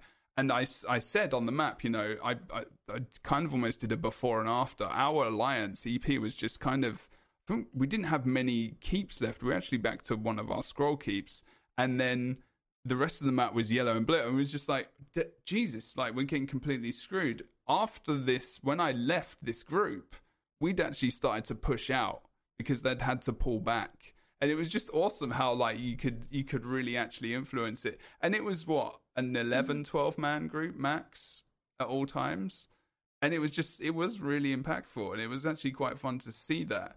And one thing I would like to see as well is that groups like that, and objectives maybe could be pushed more by ZOS, or in some kind of objective where there are bonus objectives, like hit this keep, get a gate down or something, and you get a buff, or you get some kind of their port is down for like a certain amount of time or something, you know, some kind of reward for doing that kind of thing. Because it would, and I'm not saying it can work two ways. One, it means that people fight less. There are less larger fights, which is obviously not good. And two, it just means the Zerg could just go to this one place, and then that's where the larger fight happens, and you're directing it even more. So I suppose my next question, I don't know where that is on the document at all, because I think it kind of leads into it. Do you think there's enough reasons for people to go to play? Do you think it's, you know, Cyrodiil should be this creative thing where you can just go where you want and create your own game, essentially, where you can just take down a keep, or there's some kind of method in the madness or whatever? Or do you think that ZOS could maybe put some more objectional things in the game for whether or not it's the new players or organized guilds or anyone, or organized groups, whatever, where they should take down specific objectives and they get bonus rewards or anything like that? Do you think that's pointless, or do you think there's things they could put into the game that could help to incentivize players a bit more? I don't know. Well, then we kind of come back to like the whole reward thing, I think. Yeah. You talk about like objectives and how you impacted the map. And like in 2014-15, when I led my guild, I absolutely loved that. I absolutely loved playing the map and objective. We actually had a guild for all the DC PvP guilds, because back then you had like veteran rank, so grinding was incredibly hard. So there wasn't really any faction hopping, because people had one or two characters and they were like, okay, never again. And we actually did a lot of coordination, like what you were talking about, the gates, like troll sieging. We would send one person to, let's say, Chelman, get that keeper in a siege, and then you push Ayleswell and you could take it more easily. But I don't think the rewards are like that interesting. That's why people are not doing it anymore. Leveling has become much easier, so faction hopping became a thing, and stuff like that. One of the things I never understood is why they removed master weapons from the rewards. I don't know if you know this, but you had like veteran rank 14, and if you became the top 2%, you could get master weapons. I absolutely loved it. Like, it actually gave me a reason to like, how could you get let's make sure I become the top 2%. What they would just assign them to you on a drop, or You would get master weapons in the middle if you were like the top 2% in regard to scoring. for like with a alliance month? points. What for the? In PvP. Was this for a certain time period, or for that point period, or? Well, like that campaign, if you That were like campaign. at the end of the campaign, you were the top 2% of your alliance, you would get a master weapon. What, in your and they mailbox. removed it? Yeah, I think we were at veteran rank 14. When it became 16, they removed it. Somewhere like in those lines. It's a long time ago. Yeah, it's a long time ago. I still look at my veteran rank 12 and 40 master boy. I'm like, feels bad, man. Mm-hmm. That seems like a really good. But what? So veteran rank is just AP based, right? Veteran rank, yeah. Veteran rank were the levels before champion points. So veteran rank 12 is what is CP 120 now. But in terms of grinding, veteran ranks were much worse. You didn't have experience potions, no training gear, nothing. It was terrible. It was really grindsome heavy. So what if it was a PvP rank instead, or something like, each week if you get certain amount of, not AP, because it's just a grindable thing then. I mean, I guess, materials and crafting wise is still grinding, but you need to equate that to the same amount of time spent, right? Somehow, in terms of like grinding AP or whatever, if it was like, if it changed into that kind of system. But what if it was like the top 2% of people who are in Cyrodiil with that campaign that got a master weapon? Like Emperor. Like, you get Emperor. So if the top person gets, there you go, here we go, sorted. Emperor, someone gets an Emperor every campaign or whatever. No one else gets anything else, right? 0. Absolutely bugger all. Do they get any gold or anything? Because I You don't get actually like end of campaign rewards. That's what you get. They get, are they good? If you win the campaign, they are decent in terms of gold, but it's not that decent that I would say that people really go out of their way to say, "Oh, guys, we're gonna win this campaign because we need to get the rewards." Like, it's not that, because I mean the gold is nice, but it's not such a high amount of gold. Like, if we talk Imperial City grinding, you can get it in like 20, 30 minutes that amount of gold as well. How much gold is it? Do you remember? I think like maybe 100k if you win 30-day campaign. You know that, Lord City? Man, isn't it like 19, 20k? Isn't it something minuscule like that? I thought yeah, maybe it is actually. I know it's like 10, 12k if you lose, but What you do get is golden, like jewelry.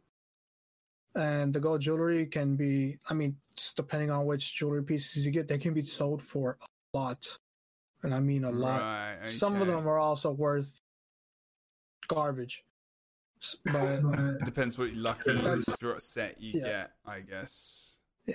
So it's RNG. That's not motivating enough for people to really like care about the leaderboard. That's why a lot of us small scalers don't. We're like, oh yay, we're gonna get maybe a max of 20k given gold and a few jewelry pieces that are probably gonna be worth like 10, 15k each. And that doesn't equate to the amount of time that you spent in the actual mode itself at all.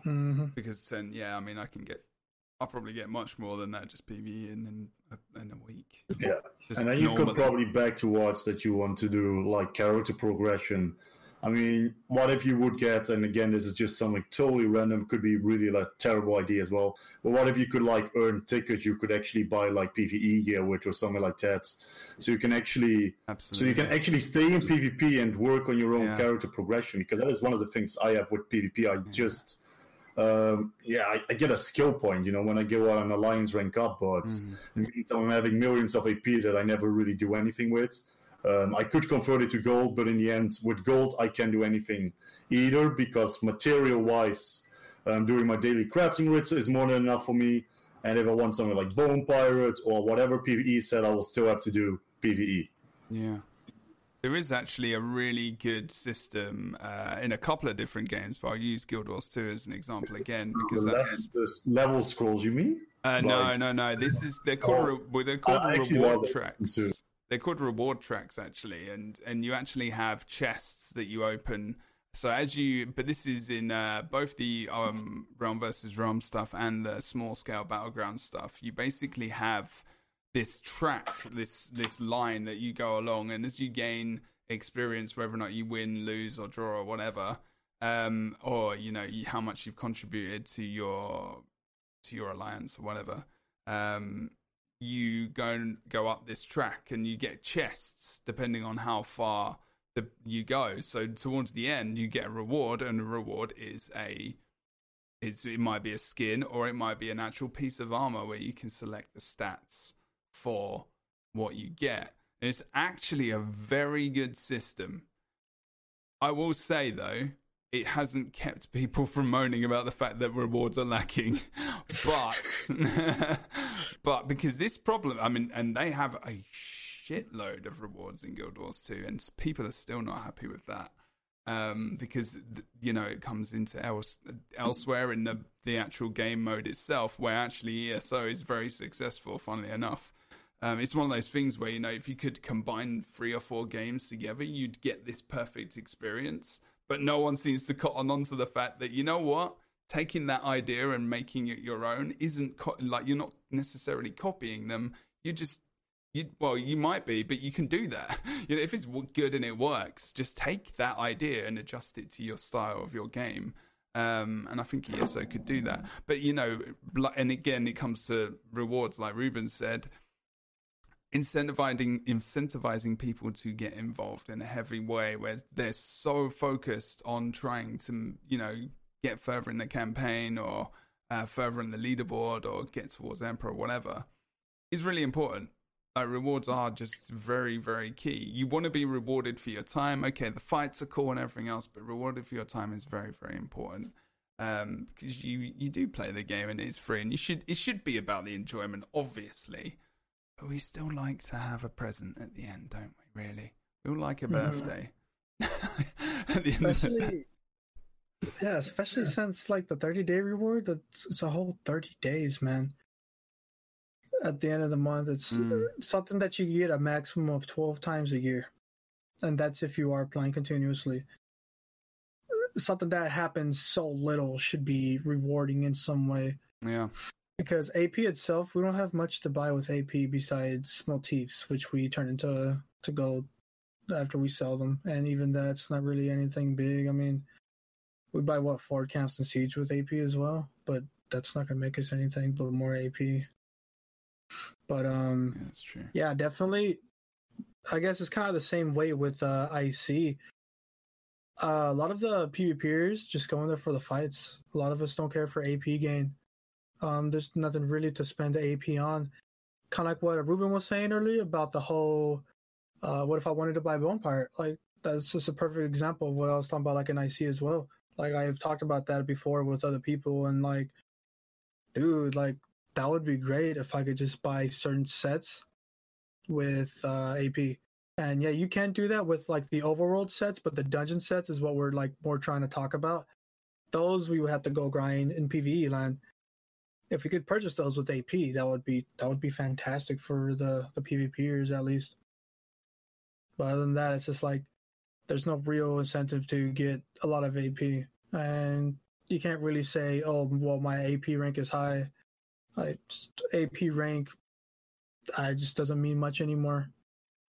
There's there's Grand Overlords that have been that dude light attacking in a Zerg for a year, and he just got the rank for light attacking with the Zerg. You know what I mean? Not saying that Zerging is bad, because Zerging can be organized. Look at the ball groups we have, but what's the actual reward that we're getting besides the fights, if they're even good? Yeah. Something to think about. You never know. Hopefully, they'll, I'm pretty sure they watch these kind of podcasts, and they do pick up some kind of feelings. Hopefully, there's more about these kind of things than the lag issue that we were talking about earlier, though. You never know. We never know. But this is all interesting stuff for people to know. And it's also important to talk about the things that we do enjoy about the modes as well, because it's definitely, because I don't want it to be because normally a podcast, I think it always ends it doesn't always end. I'm not saying we're ending right now, but it will do fairly in the next like 20 minutes or so. But Cyrodiil is a good mode. Like, it is good. Like, it's like the fighting, the sieging, it is very exciting. There are times where I can feel a little bit lost as a newer player to Cyrodiil, that's for sure. But I know that would change obviously if I dedicated more time to it. But it is extremely epic at times. And it's not just those big scale fights, but like last night, like I said, that experience I had specifically was just awesome. It was like, I haven't had that experience in Elder Scrolls Online before. I don't think I've had it in maybe Warhammer Online, which was pretty cool, with that kind of small scale stuff, but that was many different maps and you could just kind of ninja about doing things all the time. I just want to mention that if anyone's listening to this or watching this now on Twitch, like, the reason we talk about these things is because we enjoy them at the end of the day, and you want to see some kind of having player feedback is so important.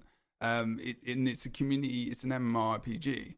It's about the community and the players that play it. So it's important that, you know, this kind of thing is talked about, obviously in a respectful way, but in a critical way that's useful for people to hear. Like, exactly. Like, the thing is, a lot of people like sometimes call us like haters or stuff like that. But the thing is, for me personally at least, is the reason why I complain about like servers or let's say Cyrodiil, but also like Computer Europe. It has been like terrible for like 6 or 9 months now with random battlegrounds and dungeon queuers. Is that it just kind of saddens me as well how much it hurts the game. Like, I see friends quit. And especially with the golden opportunity ESO itself had, with all the World of Warcraft Battle for Azeroth refugees coming in, you know, that the servers aren't working properly. Like, that's, if I would try out a new MMO and I try to do a random dungeon queue, it's not working. After I already left my favorite MMO I've been heavily invested in for 10 years, I'm very, very quickly being sucked back into that MMO, you know? Yeah. So it just, like, you know, it kind of saddens me as well to see a game that I like so much, you know, being not improving those kind of aspects. And I'm sure they are aware, and maybe that even frightens me more. Like, if they weren't aware, I could think, okay, well, they are not focusing on it. Yeah. But I'm like 100% sure they should be aware of it now. Mm-hmm. So now I'm more like, are they able to even fix it? You know? Well, that's the thing as well, isn't it? I mean, like I said, I mean, I think this is, if we're talking about just like lag as a specific thing as well, because I think that's a major feature of a lot of the complaints. It's something which literally is very difficult for even companies developing just RVR games. I mean, Camelot Unchained is just an RVR game. Crowfall is just an RVR game. You know, Warhammer Online back in the day is pretty much just an RVR game, really. They had questing on the side with like small scale BG combat as well. And these games all had problems, and no doubt they will still have problems in the future. It's just such a difficult thing to solve. And, you know, in the meantime, I think there is other things they could be doing to help in terms of, you know, like with what we've been discussing today, like rewards, like incentives, things like this to get people focused, whether or not it's to split up these things so that lag is less of a thing, but then you kind of go away from the whole large scale fighting, which is what Zell said, which is an important point, what they kind of sold the mode on in the first place. So you can't really take away from that. It doesn't make sense. Okay. I've still got loads of stuff. This always happens. You start talking about something and then you just like realize, oh, I'm only like 2 things down the line and there's like 20 things, and you start to talk and it leads on to something else. All right. So to both of you, if there was one, and again, this might be a negative thing. If there's, what do you think is an issue? One major issue, like I said balance, but it doesn't have to be balance. It can be, because balance doesn't necessarily just have to be skills. It could be design of parts of the map for an alliance, for example, that isn't the same on another part of the map or whatever. What's the one thing that you wish you could change? And I don't mean lag. and not something that was mentioned today, but what is something that you wish you could change that is in the game at the moment, or that you think could be useful for the game at the moment, that could change things a little bit? I know one thing is a bit specific, but is there anything that you can think really far out of the box here as well? Anything? Get rid of Orca Jeets.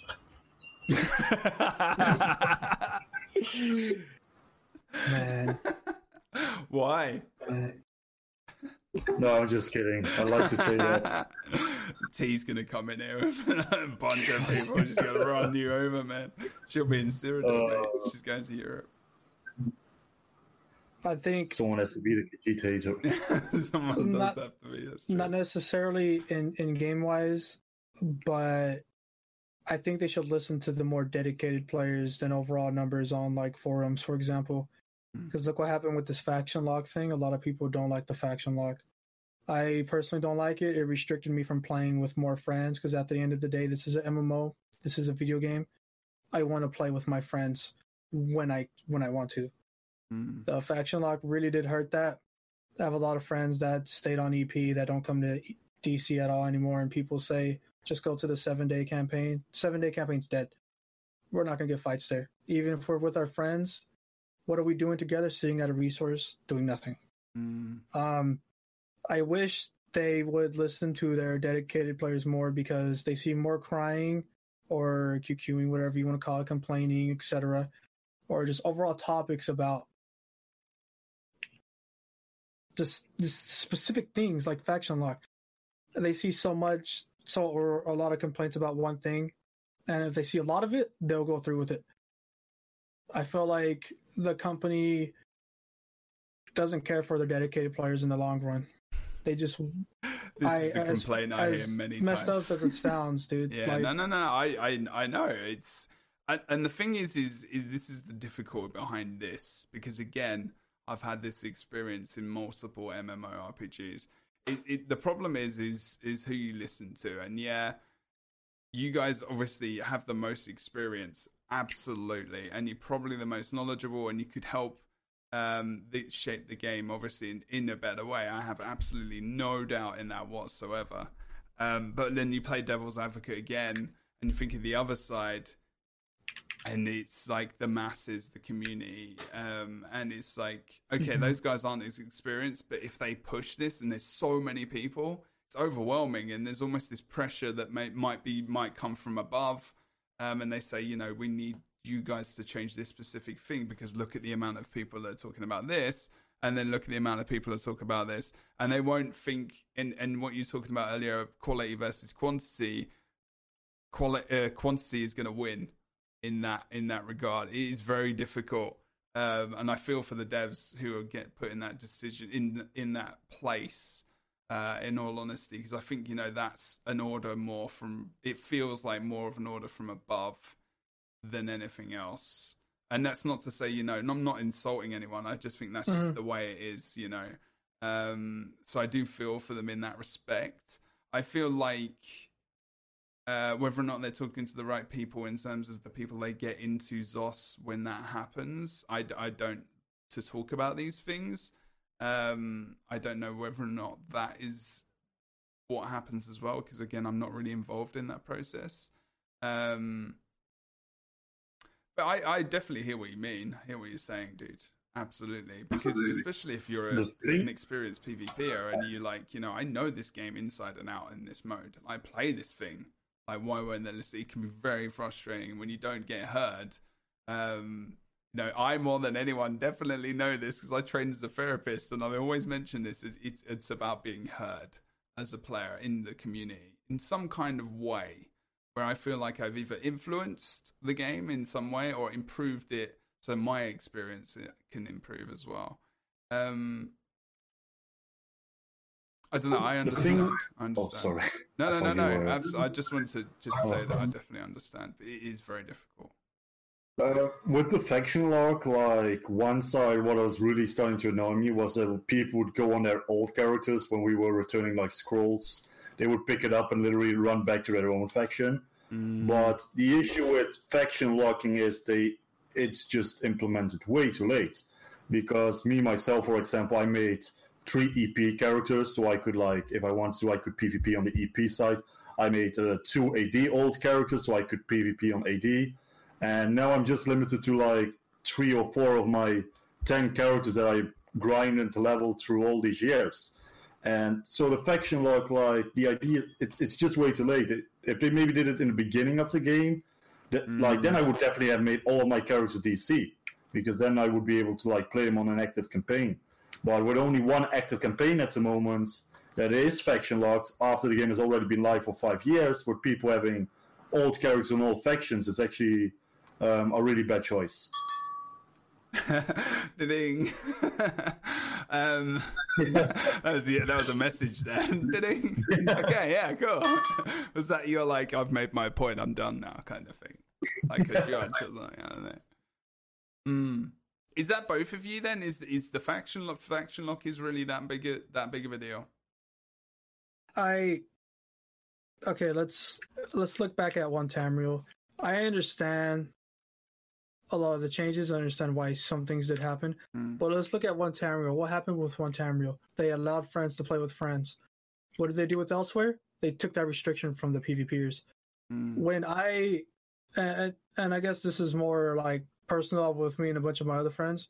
When I PvP, kind of like what we said before, or what I said before, that like we're not there for the leaderboards and everything. We're there for the fights. If the fights were better on EP, I would just switch to EP. But there's even times where it's like, I'm faction locked to DC now, where I'm on DC, and like DC took the whole map. I wish I would be able to help the other factions. Yeah. Like in any way. You know what I mean? Like if I could have a faction that was like or not really mutual, I guess or not really neutral either. That like was a rogue faction. That would main the faction. Stuff like a mercenary faction. Exactly. Yeah. If I could stick to the faction that had the lowest pop and that was suffering the most, I would do that. If that would give me the more the better fights for me while also helping the lower pop faction, like that's what I wanted to do before I started to level an AD. Then I heard about the faction lock and completely deleted the character. Right. I had a total of 5 EP characters. I've deleted 2 of them because of faction lock, and I have 3 that just sit there that I never play. All right, because there's no point, because you're not gonna use them. I just the PvP is only really active in one campaign right now, and that's on DC. Not on DC. It's in Cal. The previous was known as Vivek. If the fights on DC are really lackluster for my taste of fights, and we have the whole map, all I do is PvP in the game. I'm just gonna log off the game. I'm not a big BG guy, you know. I'm just gonna go spend my time elsewhere, man. If I was able to go and help EP or AD out, like I would be playing the game more than I already do. But it's because like faction lock really did it affected a lot of the players. We aren't the, I guess you could say, a quantity though, for sure. Like I really understand what you're meaning by like they gotta kind of listen to the numbers more, because honestly at the end of the day, numbers is what gets the job done. Like that's what earns the money as well, unfortunately. And that's what I meant by like numbers. I mean, they get like higher statistics, all of that, and they're making more money if they have a larger fan base, casual or dedicated. It doesn't matter. They're at the end of the day, we're still always going to be higher than the dedicated as well. In all honesty, always. In all honesty. I understand why faction lock became a thing that it actually was implemented. Yeah. Doesn't mean you can't be pissed off about it. Numbers wise, it makes sense. But like bro, I just want to be able to play with my friends, man, because all I do is PvP. I've done PvE, I've went and nerded out hardcore in some trials. I've done Flawless Conquer like probably like 60 times. Like I went and did all that, but I was bored of it, so I stuck with PvP forever. And after this faction lock happened, man, like I don't even talk. Like I literally don't even talk to like some of my EP friends on EP anymore, because it went from, hey man, we should PvP sometime, bro. Like let's go hang out. Let's just go chill. It went from that to not talking anymore because it's not possible. It's just okay. Yeah, we'll group up in the 7-day campaign for what? to fight there's no point. one player and then just sit there and waste time, man. Like it really it didn't just impact players in general. It impacted people's like relationships with their friends, man.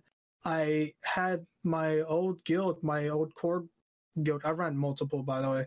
Another whole core left to EP, and I don't even talk to them anymore because of faction lock. I'm in their Discord, and I'll say a thing here and there, but what's the point, man? It's interesting. I mean, and this is what's good to talk about. Like I said, you talk about one thing, it kind of leads to another, because actually I actually kind of really like that idea of having like a mercenary group. It would, how the hell that would work without, implicating something. You don't take rewards or something. Maybe you just do it purely for the fights. Maybe, you get reduced AP or something like that. But I mean, I definitely understand the whole switching sides and everything like that, because, like you say, people kind of doing some awful stuff, which ruins the experience for other people.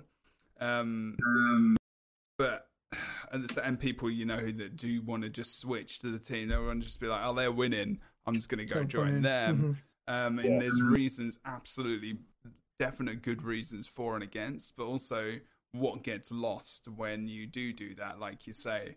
And then having an option to perhaps be like, I can be, if I genuinely want to go and play with these people, or I can genuinely see that, these guys are getting wrecked and will kind of help them. It would be cool if your alliance could somehow contact them, or somehow have some kind of what's the word?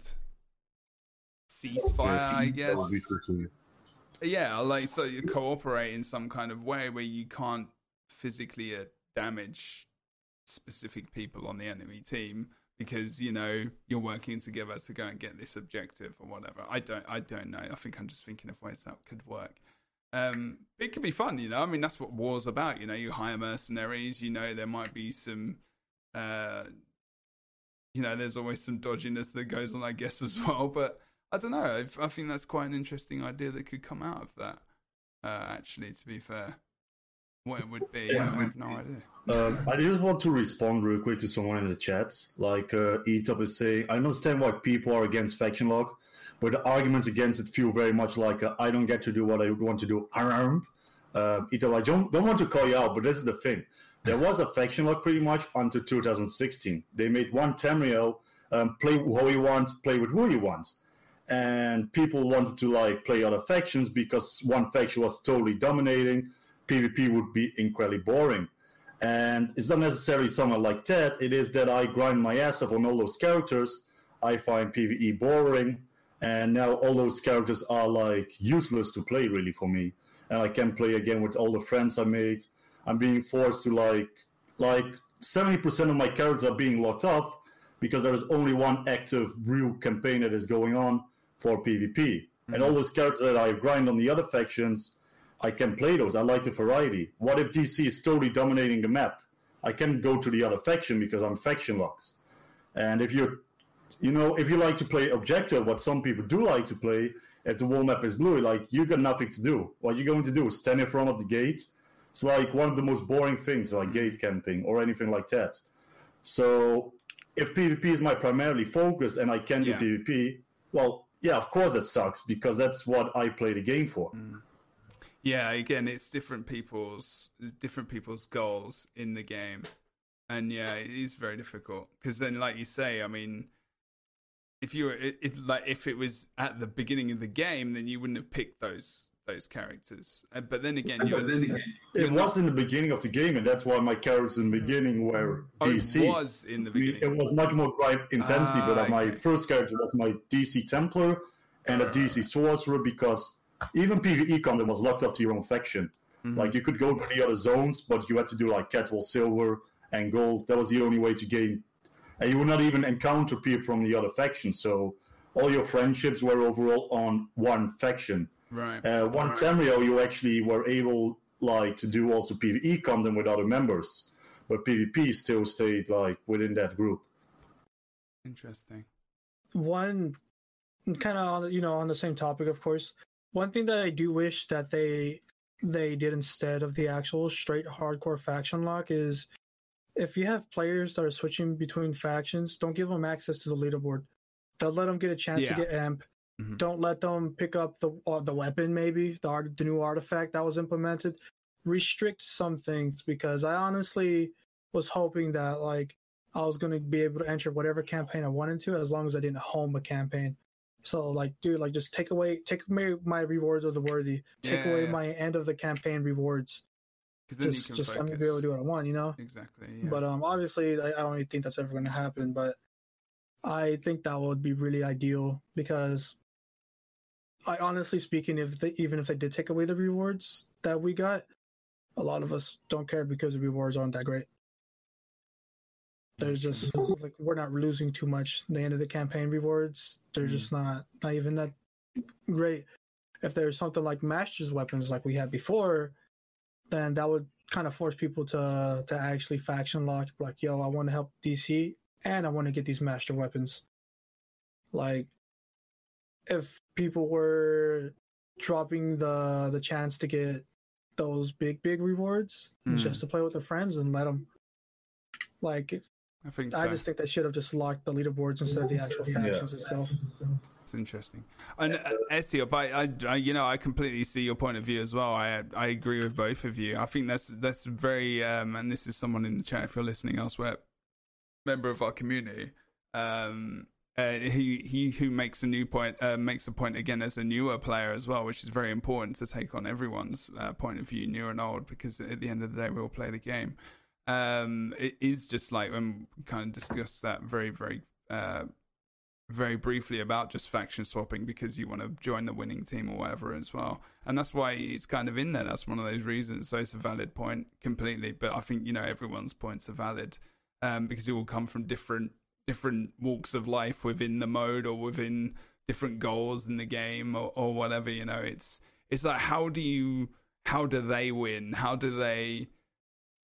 Because I think there's no pleasing everyone. There is not. There's too many people. There's too many people from too many places around the world. Like, how can you possibly, appease that many people? You're always going to let someone down.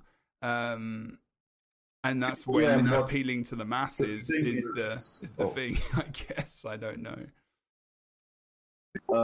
In terms of picking the winning side and what Lord Zilly said, take away like the rewards, the leaderboards, then you already solved that. And in regards of the game itself seems to want to people actually pick a side. Totally not. It was one of the main complaints of the game that if you once you picked a faction, you couldn't play with your friends. That's why like 2006 the update literally is one Tamriel. Like the whole faction thing has already been removed, and they are now bringing it back in such a way it's just bad on their end, to be honest. And if someone doesn't have access to those resources of people, like personally, I think the people who like used to faction up, they were overall like balancing, because people don't jump to the winning side; they jump to the losing sides. Like the PvPers, they jump to the losing side. They don't jump. If DC is like almost 80% of the map, I don't see anyone jumping into DC and be like, hey, let's take the rest. They jump to like the losing EP or AD side, and that way I have actually seen people balance the map out more, and that way it's more enjoyable. Because if you have one faction totally dominating, and that's something we saw like a lot in 2014-15, they would literally have the gates, all the scrolls, Emperor, and you would jump out of your base, and there would be like 10, 20 people there. It was like Sparta 300 with snipes, man. Like literally, you see all those snipes coming in, you're dead. You quit the campaign. Is there anywhere where you can see stats for previous seasons, previous campaigns for like since that time? I think there used to be. Something in terms of campaign wins. There was something, but I don't know. It was also a really old topic like I think called Tornblade. That was one of the first campaigns. Or Wabbajack Tornblade. Yeah. Oh, those old forum topics, but they were fun. I think I know what kind of fun that would mean. But I mean, it would be interesting to see. They had like stats. They had like stats in there. For example, AD used 2040. AD won like 10 months in a row. So. I was DC, and I was like, I want to win this campaign, man. I want to win this campaign now. You were trying to take it away from him. See, it would be interesting to see where those changes came in and how close in terms of points score different alliances were, and whether or not it really did affect people taking sides more specifically. And do you know what I mean? Like, it would just be interesting to see. I mean, obviously, players coming in and out, people leaving. There's so many factors. Yeah. I mean, it's just like what was the difference in terms of point score for each alliance when it was locked, where you couldn't change alliance? It wasn't locked though. It was so hard to level a character. So like hitting veteran rank 12 back then, which by the way, once you're level 50, you had veteran rank 12. Yeah. I think veteran rank 12 could be like maybe the equivalent of CP 600, 800, maybe even. Oh, wow. Without training gear or experience potions. And it's per character. It wasn't like once you're veteran rank, it wouldn't be level 50, you veteran rank 12. No, you had to do all the veteran ranks. So it was very grind intensive. And so people would have one or two characters, and because you didn't really talk to the other factions, I guess, I just didn't take the risk of making an EP character. Like I made like level 30s, but I never made max levels. Because all my friends, PvE, PvP, guildmates, traders, everything was in DC. Mm-hmm. So even though there was no faction locking, there were a couple of people who maybe faction jumped. It was just everyone had their whole social status on one faction. Right, okay. And with CP, it's just so easy to make a new character, and that's when faction hopping really became a thing. Right. Huh. That's interesting.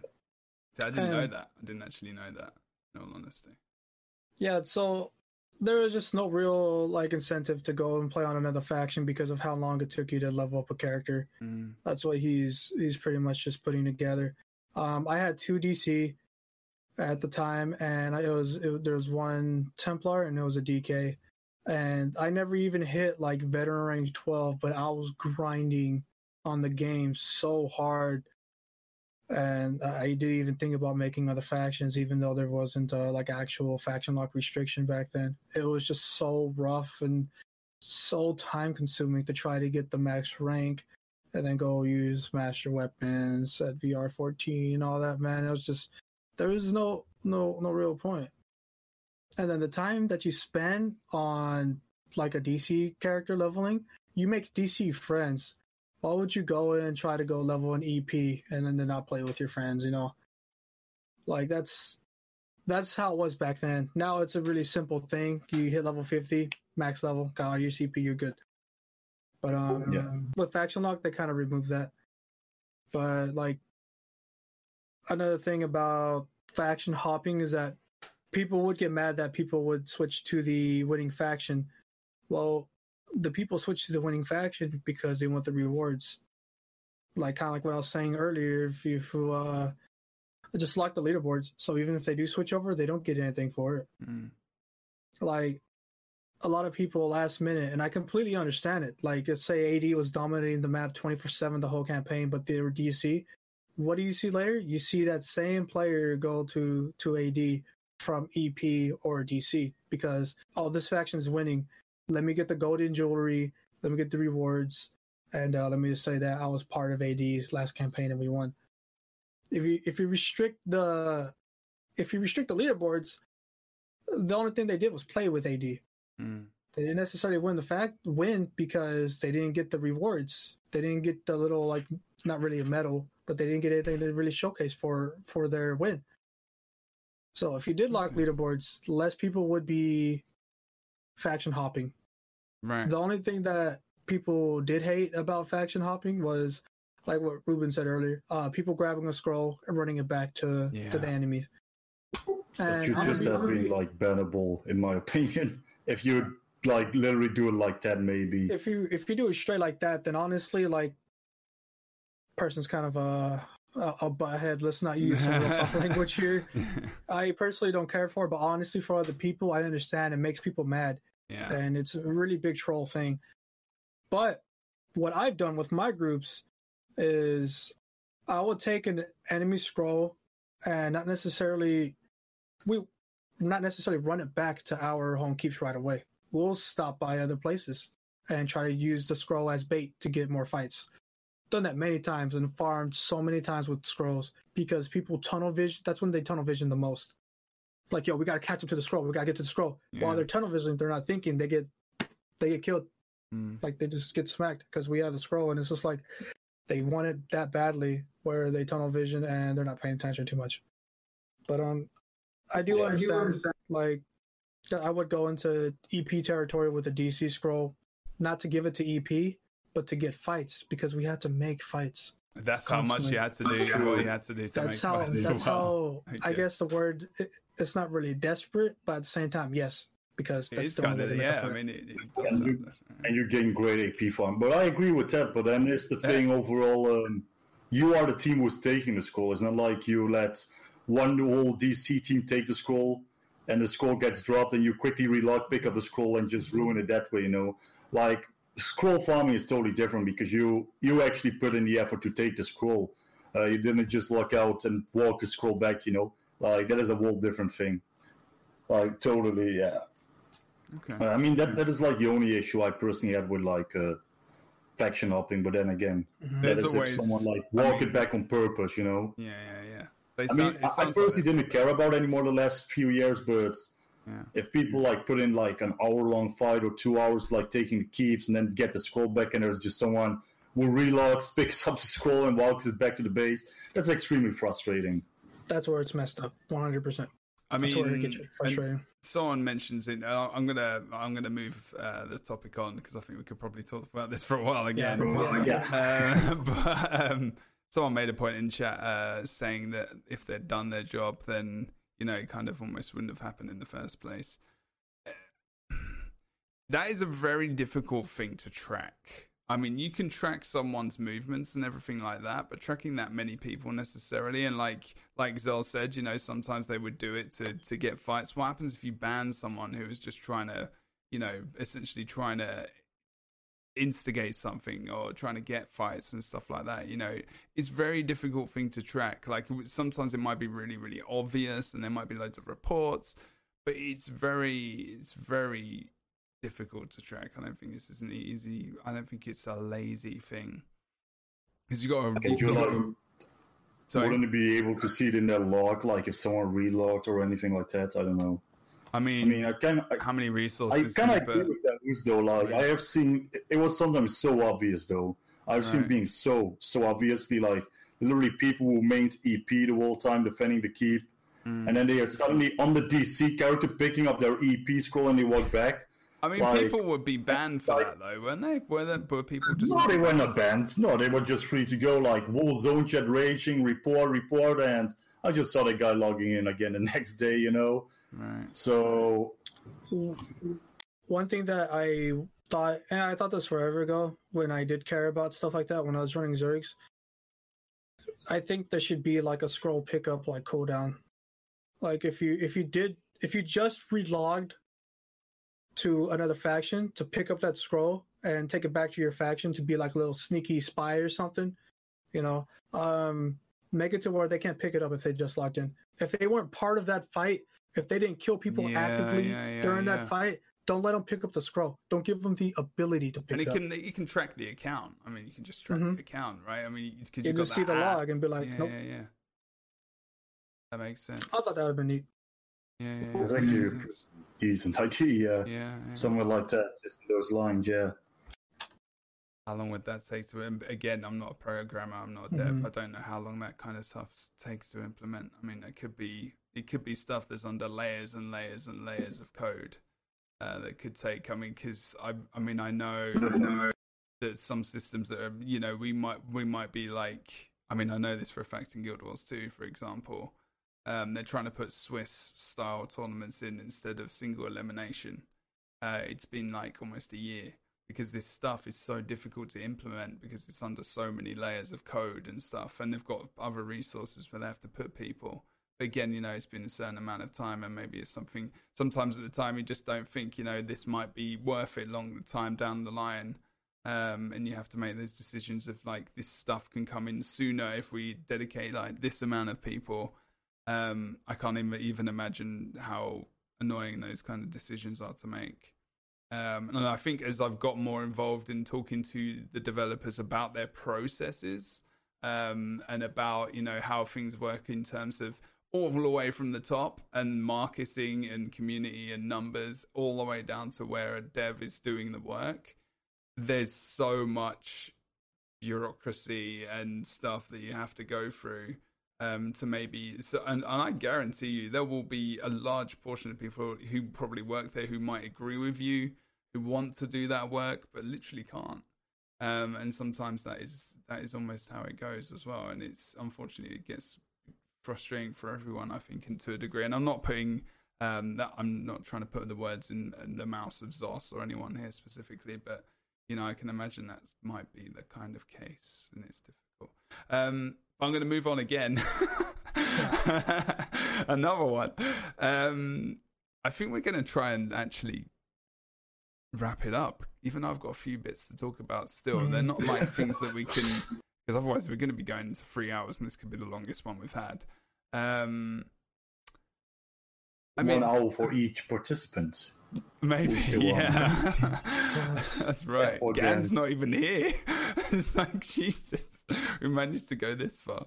There was some stuff, some really, really basic stuff that I wanted to mention that I kind of felt was missing from Cyrodiil. I thought would be very, very good, and I don't even know if this stuff exists because I haven't really had access to it, but stuff for, and it's more of a suggestion / improvements for Cyrodiil, but it was stuff like knowing where your own faction is potentially on the map, and I guess that's one reason that isn't not something that you can see is because of, like, I guess the faction swapping before, because you could probably see where people are. Whether or not it's party leaders maybe, and don't see the numbers, and there's a marker, there's a party here, there's a group here, and whatever, and you can't see the numbers of those people, but indicators. Something a little bit more interactive on the map to make that feel, because when I log in and I go into Cyrodiil and I look at the map, the only indication of where things are going on is a little explosion on a keep, and it's like unless I know that typing LFG is going to get me in a group invite because of the auto invite feature, which is an add-on, you're not really going to know where to go and how to get involved in that kind of thing. So I was thinking, and this was even a long farther stretched idea as just a random idea. There was if they had like an LFG tool where, you're looking for a group for a dungeon, you're looking for a group for BGs, you get put in there. And whether or not you're in Cyrodiil and you just pop a LFG queue and you get into a group quickly, like you just get people grouped up in some kind of warfare that's specific to them. So you could have Havoc group LFG, large-scale warfare LFG, small-scale warfare LFG, and people had open groups, and you could get assigned to different features within Cyrodiil that you would actually want to play. I mean, I don't know if that's just a stupid idea. I just felt like it was something where you could assign players, because a lot of the time when I'm running around in Cyrodiil, I just see people running around randomly. They just don't almost like they don't know where they're going, or they're always on their way to somewhere, but they're never quite there. I don't know. Is that anything that would be useful? It's just something that I've thought about. I don't know. So, the community itself, if people don't know, there is an add-on out there called Auto Invite, by the way, that some people do use to easily get into these groups. So when they type X, it'll kind of like macro the group invite. Not necessarily macro as in usability, still to just invite you to the group automatically when you type a specific like coded word or something. So there is stuff like that out there, but I don't know how this worked. But there is isn't there like a Cyrodiil queue like finder? Didn't they add something like that in the game and no one just ever used it? Is there actually one? There's a grouping tool for Cyrodiil. That's what people don't realize. There's an actual grouping tool for Cyrodiil. I don't remember how it works, but it's in the game. Yeah, it's in the game. That's how much people /use it. Yeah, that's how little it works. It's just, I remember when it was introduced, and I kind of thought to myself, I was like, "Yo, this is cool." And you can't necessarily like search like guilds and stuff, but you can basically add yourself. I think it was like you add yourself in a queue, and you get applied to some other big group as long as the group lead was participating in it or something. There was something like that. As long as it was an open group or something. Yeah. it wasn't used. But they Is do it in have the something game like that. still? hmm It was like you didn't have to download Really? anything at all for it. Yeah. And to add on to that, there Wow. was Okay, auto it's already in the invite. game. Yeah, there was auto invite ran by groups as well. So with the LFG tool Yeah.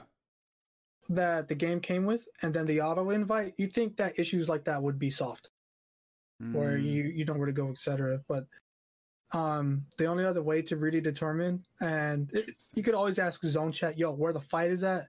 Yeah. You'd always be like, hey yeah. man, where the fight's at. Some people will be kind of like, my language, smart ass, and they'll be like, oh, well, look at the map. Sometimes you can't really tell. Like something will be flagged, but you go there, the fight's over Yeah, pretty it's much. delayed. Yeah. There is cross swords on the map. They get bigger depending on how big the fight is. But even then, if you're like, by the time you get there, like me, you say, it's gone. The fight's pretty much over. You can kind of always assume that there's always going to be fights in between two keeps that are different factions, so you just be in the middle somewhere. But finding fights, it all comes down to not how bad you really want to fight, but it all comes down about using your resources. Asking people in zone chat is literally, it's there available for you. Just ask someone.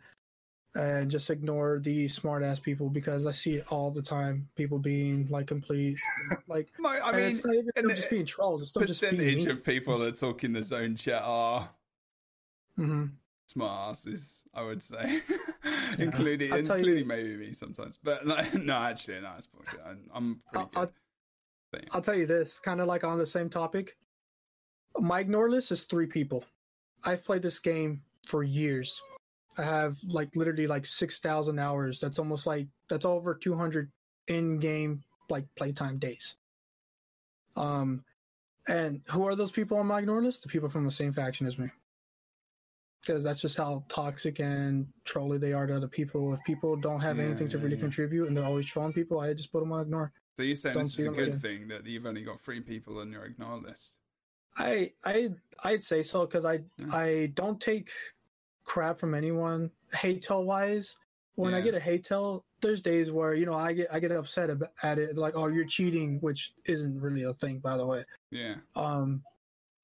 Those I'm just like, I kind of shrug those off. And there's also days where I just kind of troll them, and it's just like, you can tell they're mad, and it's like, dude, like, come in for a bro hug, bro. Like, it's not that serious, man.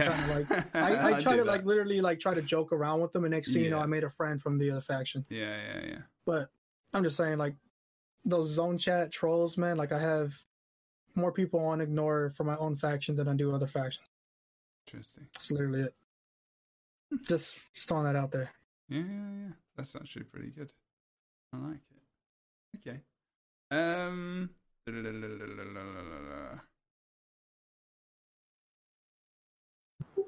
Yes. What you gonna talk about? There's so many things, but I think I'm gonna have to start wrapping it up.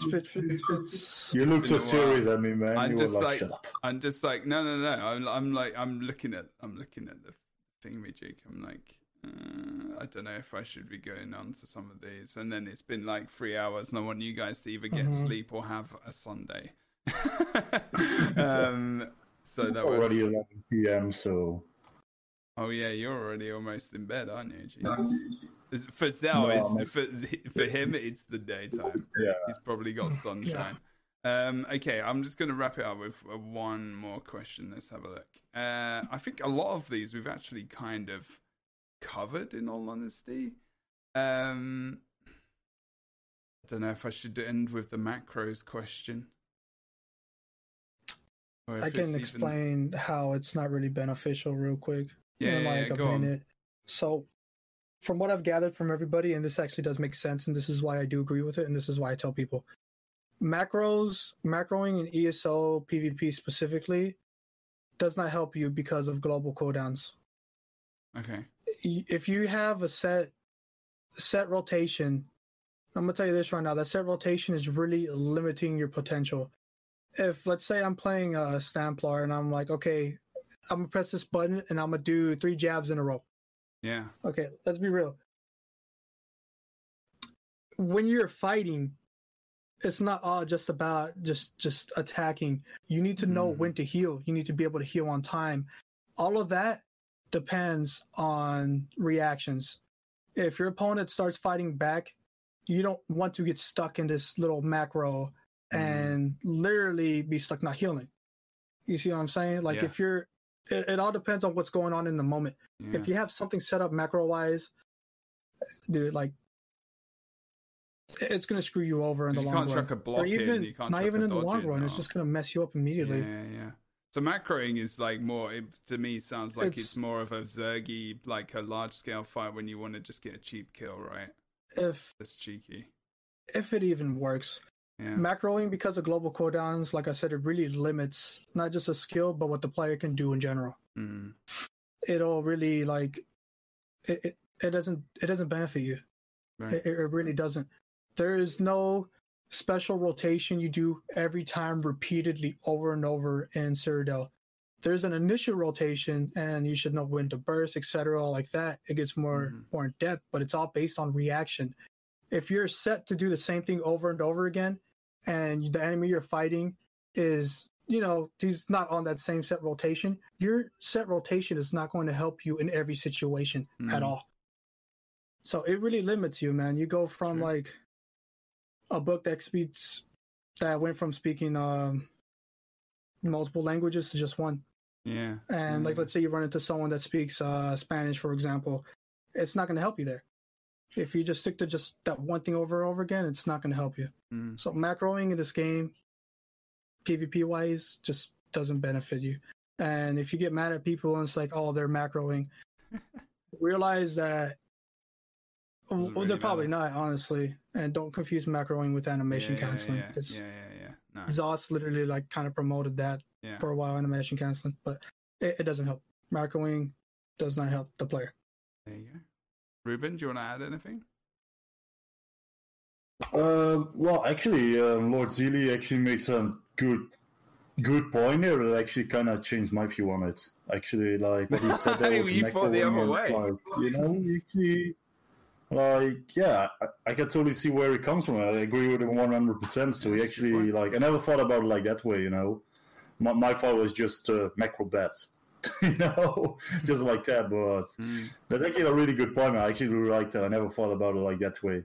It's a good point because PvP is about reactions. It's about movement. It's about survivability, and if you can't chuck a block out, you can't dodge because you're stuck in an animation. If you are stuck literally doing something that and it's like before I knew how to cancel animations, I'd be stuck in something for like 2 or 3 seconds and I would die in PvE, let alone that. I need to chuck a block in so I can stop it.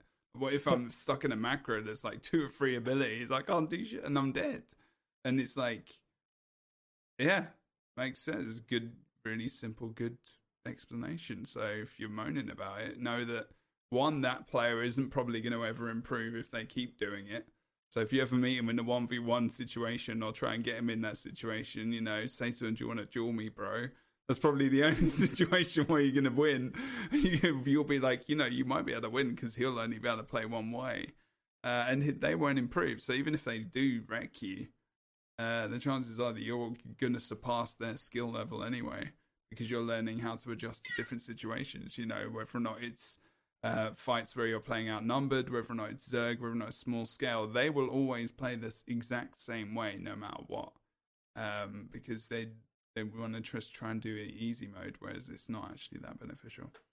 Very good point. Easy, not that one on the head.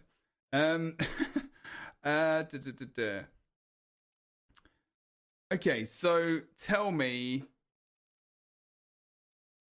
before we end, something that you really enjoy. The one thing that really gets you going, that you really enjoy before we stop the podcast, something that you really love about Cyrodiil, why you are still playing it, why you still enjoy it, because you're both still playing, so you must enjoy it for some reason.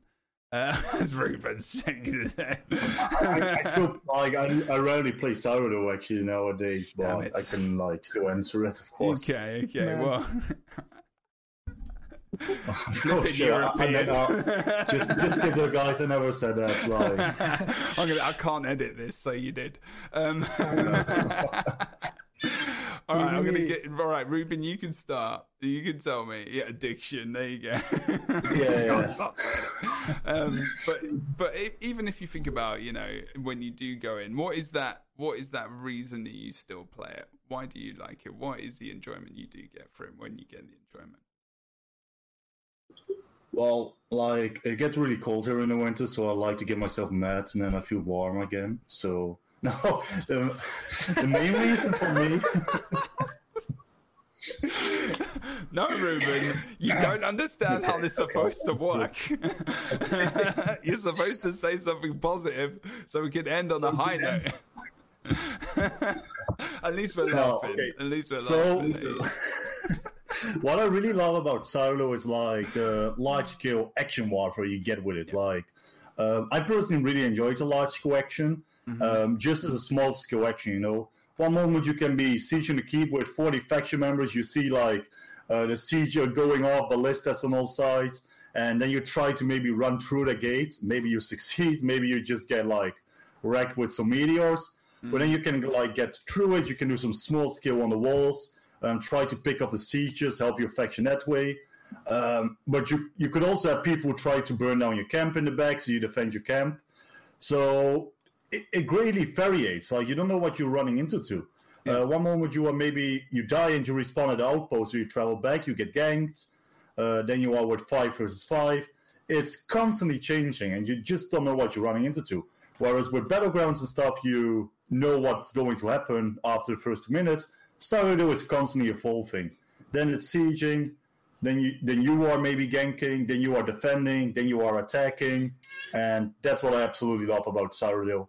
And just the action around it. You see a fight going on over there. You see some siege. You see siege going over your head, back and forth, oil being dropped, toxic zone chat, everything makes it complete, man.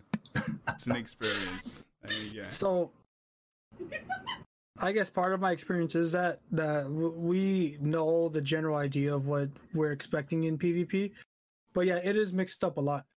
But what actually keeps me going, and the reason why I do play this game still, is that just an example. My whole night can be really, really, really shitty PvP. The moment I get that good fight, man, it's a good fight. There's literally been times where I jump out my chair and I'm like, "Yo, let's go!" Like I get hyped.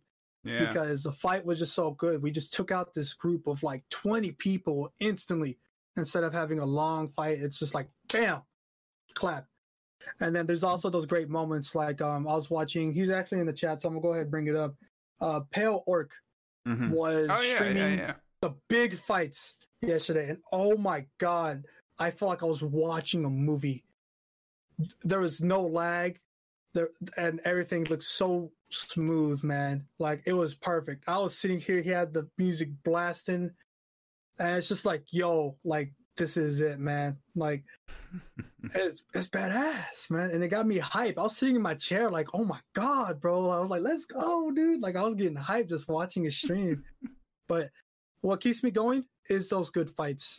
Yeah. Regardless of the size. If we get a good fight, man, I'm all about trying to get small scale. But yeah, there's times where I run larger groups and we fight other big groups. It's whatever, But the whole night can be like 20 terrible fights in a row. The moment we get one good fight, man, like, my night's complete. It can just outbalance everything anyway. Yeah. Okay. It's like all the rage is gone. It's like, guys, that's it, bro. Let's call it there. Let's leave it on a good note. That was badass. Good stuff. And let's just call it a night. It was a good night. Bam. Good stuff. I like it. And that's what I wanted to do. Ta-da! There is a load more stuff that we could talk about, and there's the rabbit hole of everything that we could go down, but we're not going to have enough time. Maybe we could do that again in the future. But that's pretty damn good. That was enjoyable. Damn. I can't believe we went on as long as we did. That went quick. That went quick. Jesus. Yeah. That's almost 3 hours. That's the longest podcast we've had, and it's on one mode in the game. Jesus. Okay. Right. I'm not sure if that is positive for us or not. Huh? Either we are like really interesting or we are really long talkers. No, I was. I'm just kidding. I'm definitely interested. I have a lot to say about I don't Cyrodiil. know, So. but yeah. Well, I mean, if you guys are just playing mainly that most of the time, then I guess you could talk about it for a long time. Either way, we're done. Is there anything you guys want to add? In short, no. Short. In short, if there's anything you want to say to people about Cyrodiil specifically.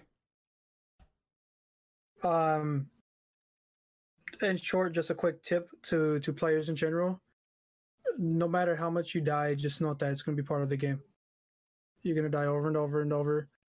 But in the long run, just try to still enjoy the game. Stick with it. And like eventually your mechanics will come together and you're going to really enjoy the game a lot more. It's just all about sticking and keep going and going. Even if you're taking those L's here and there, it's just part of life. It's part of the game itself.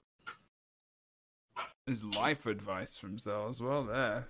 Right.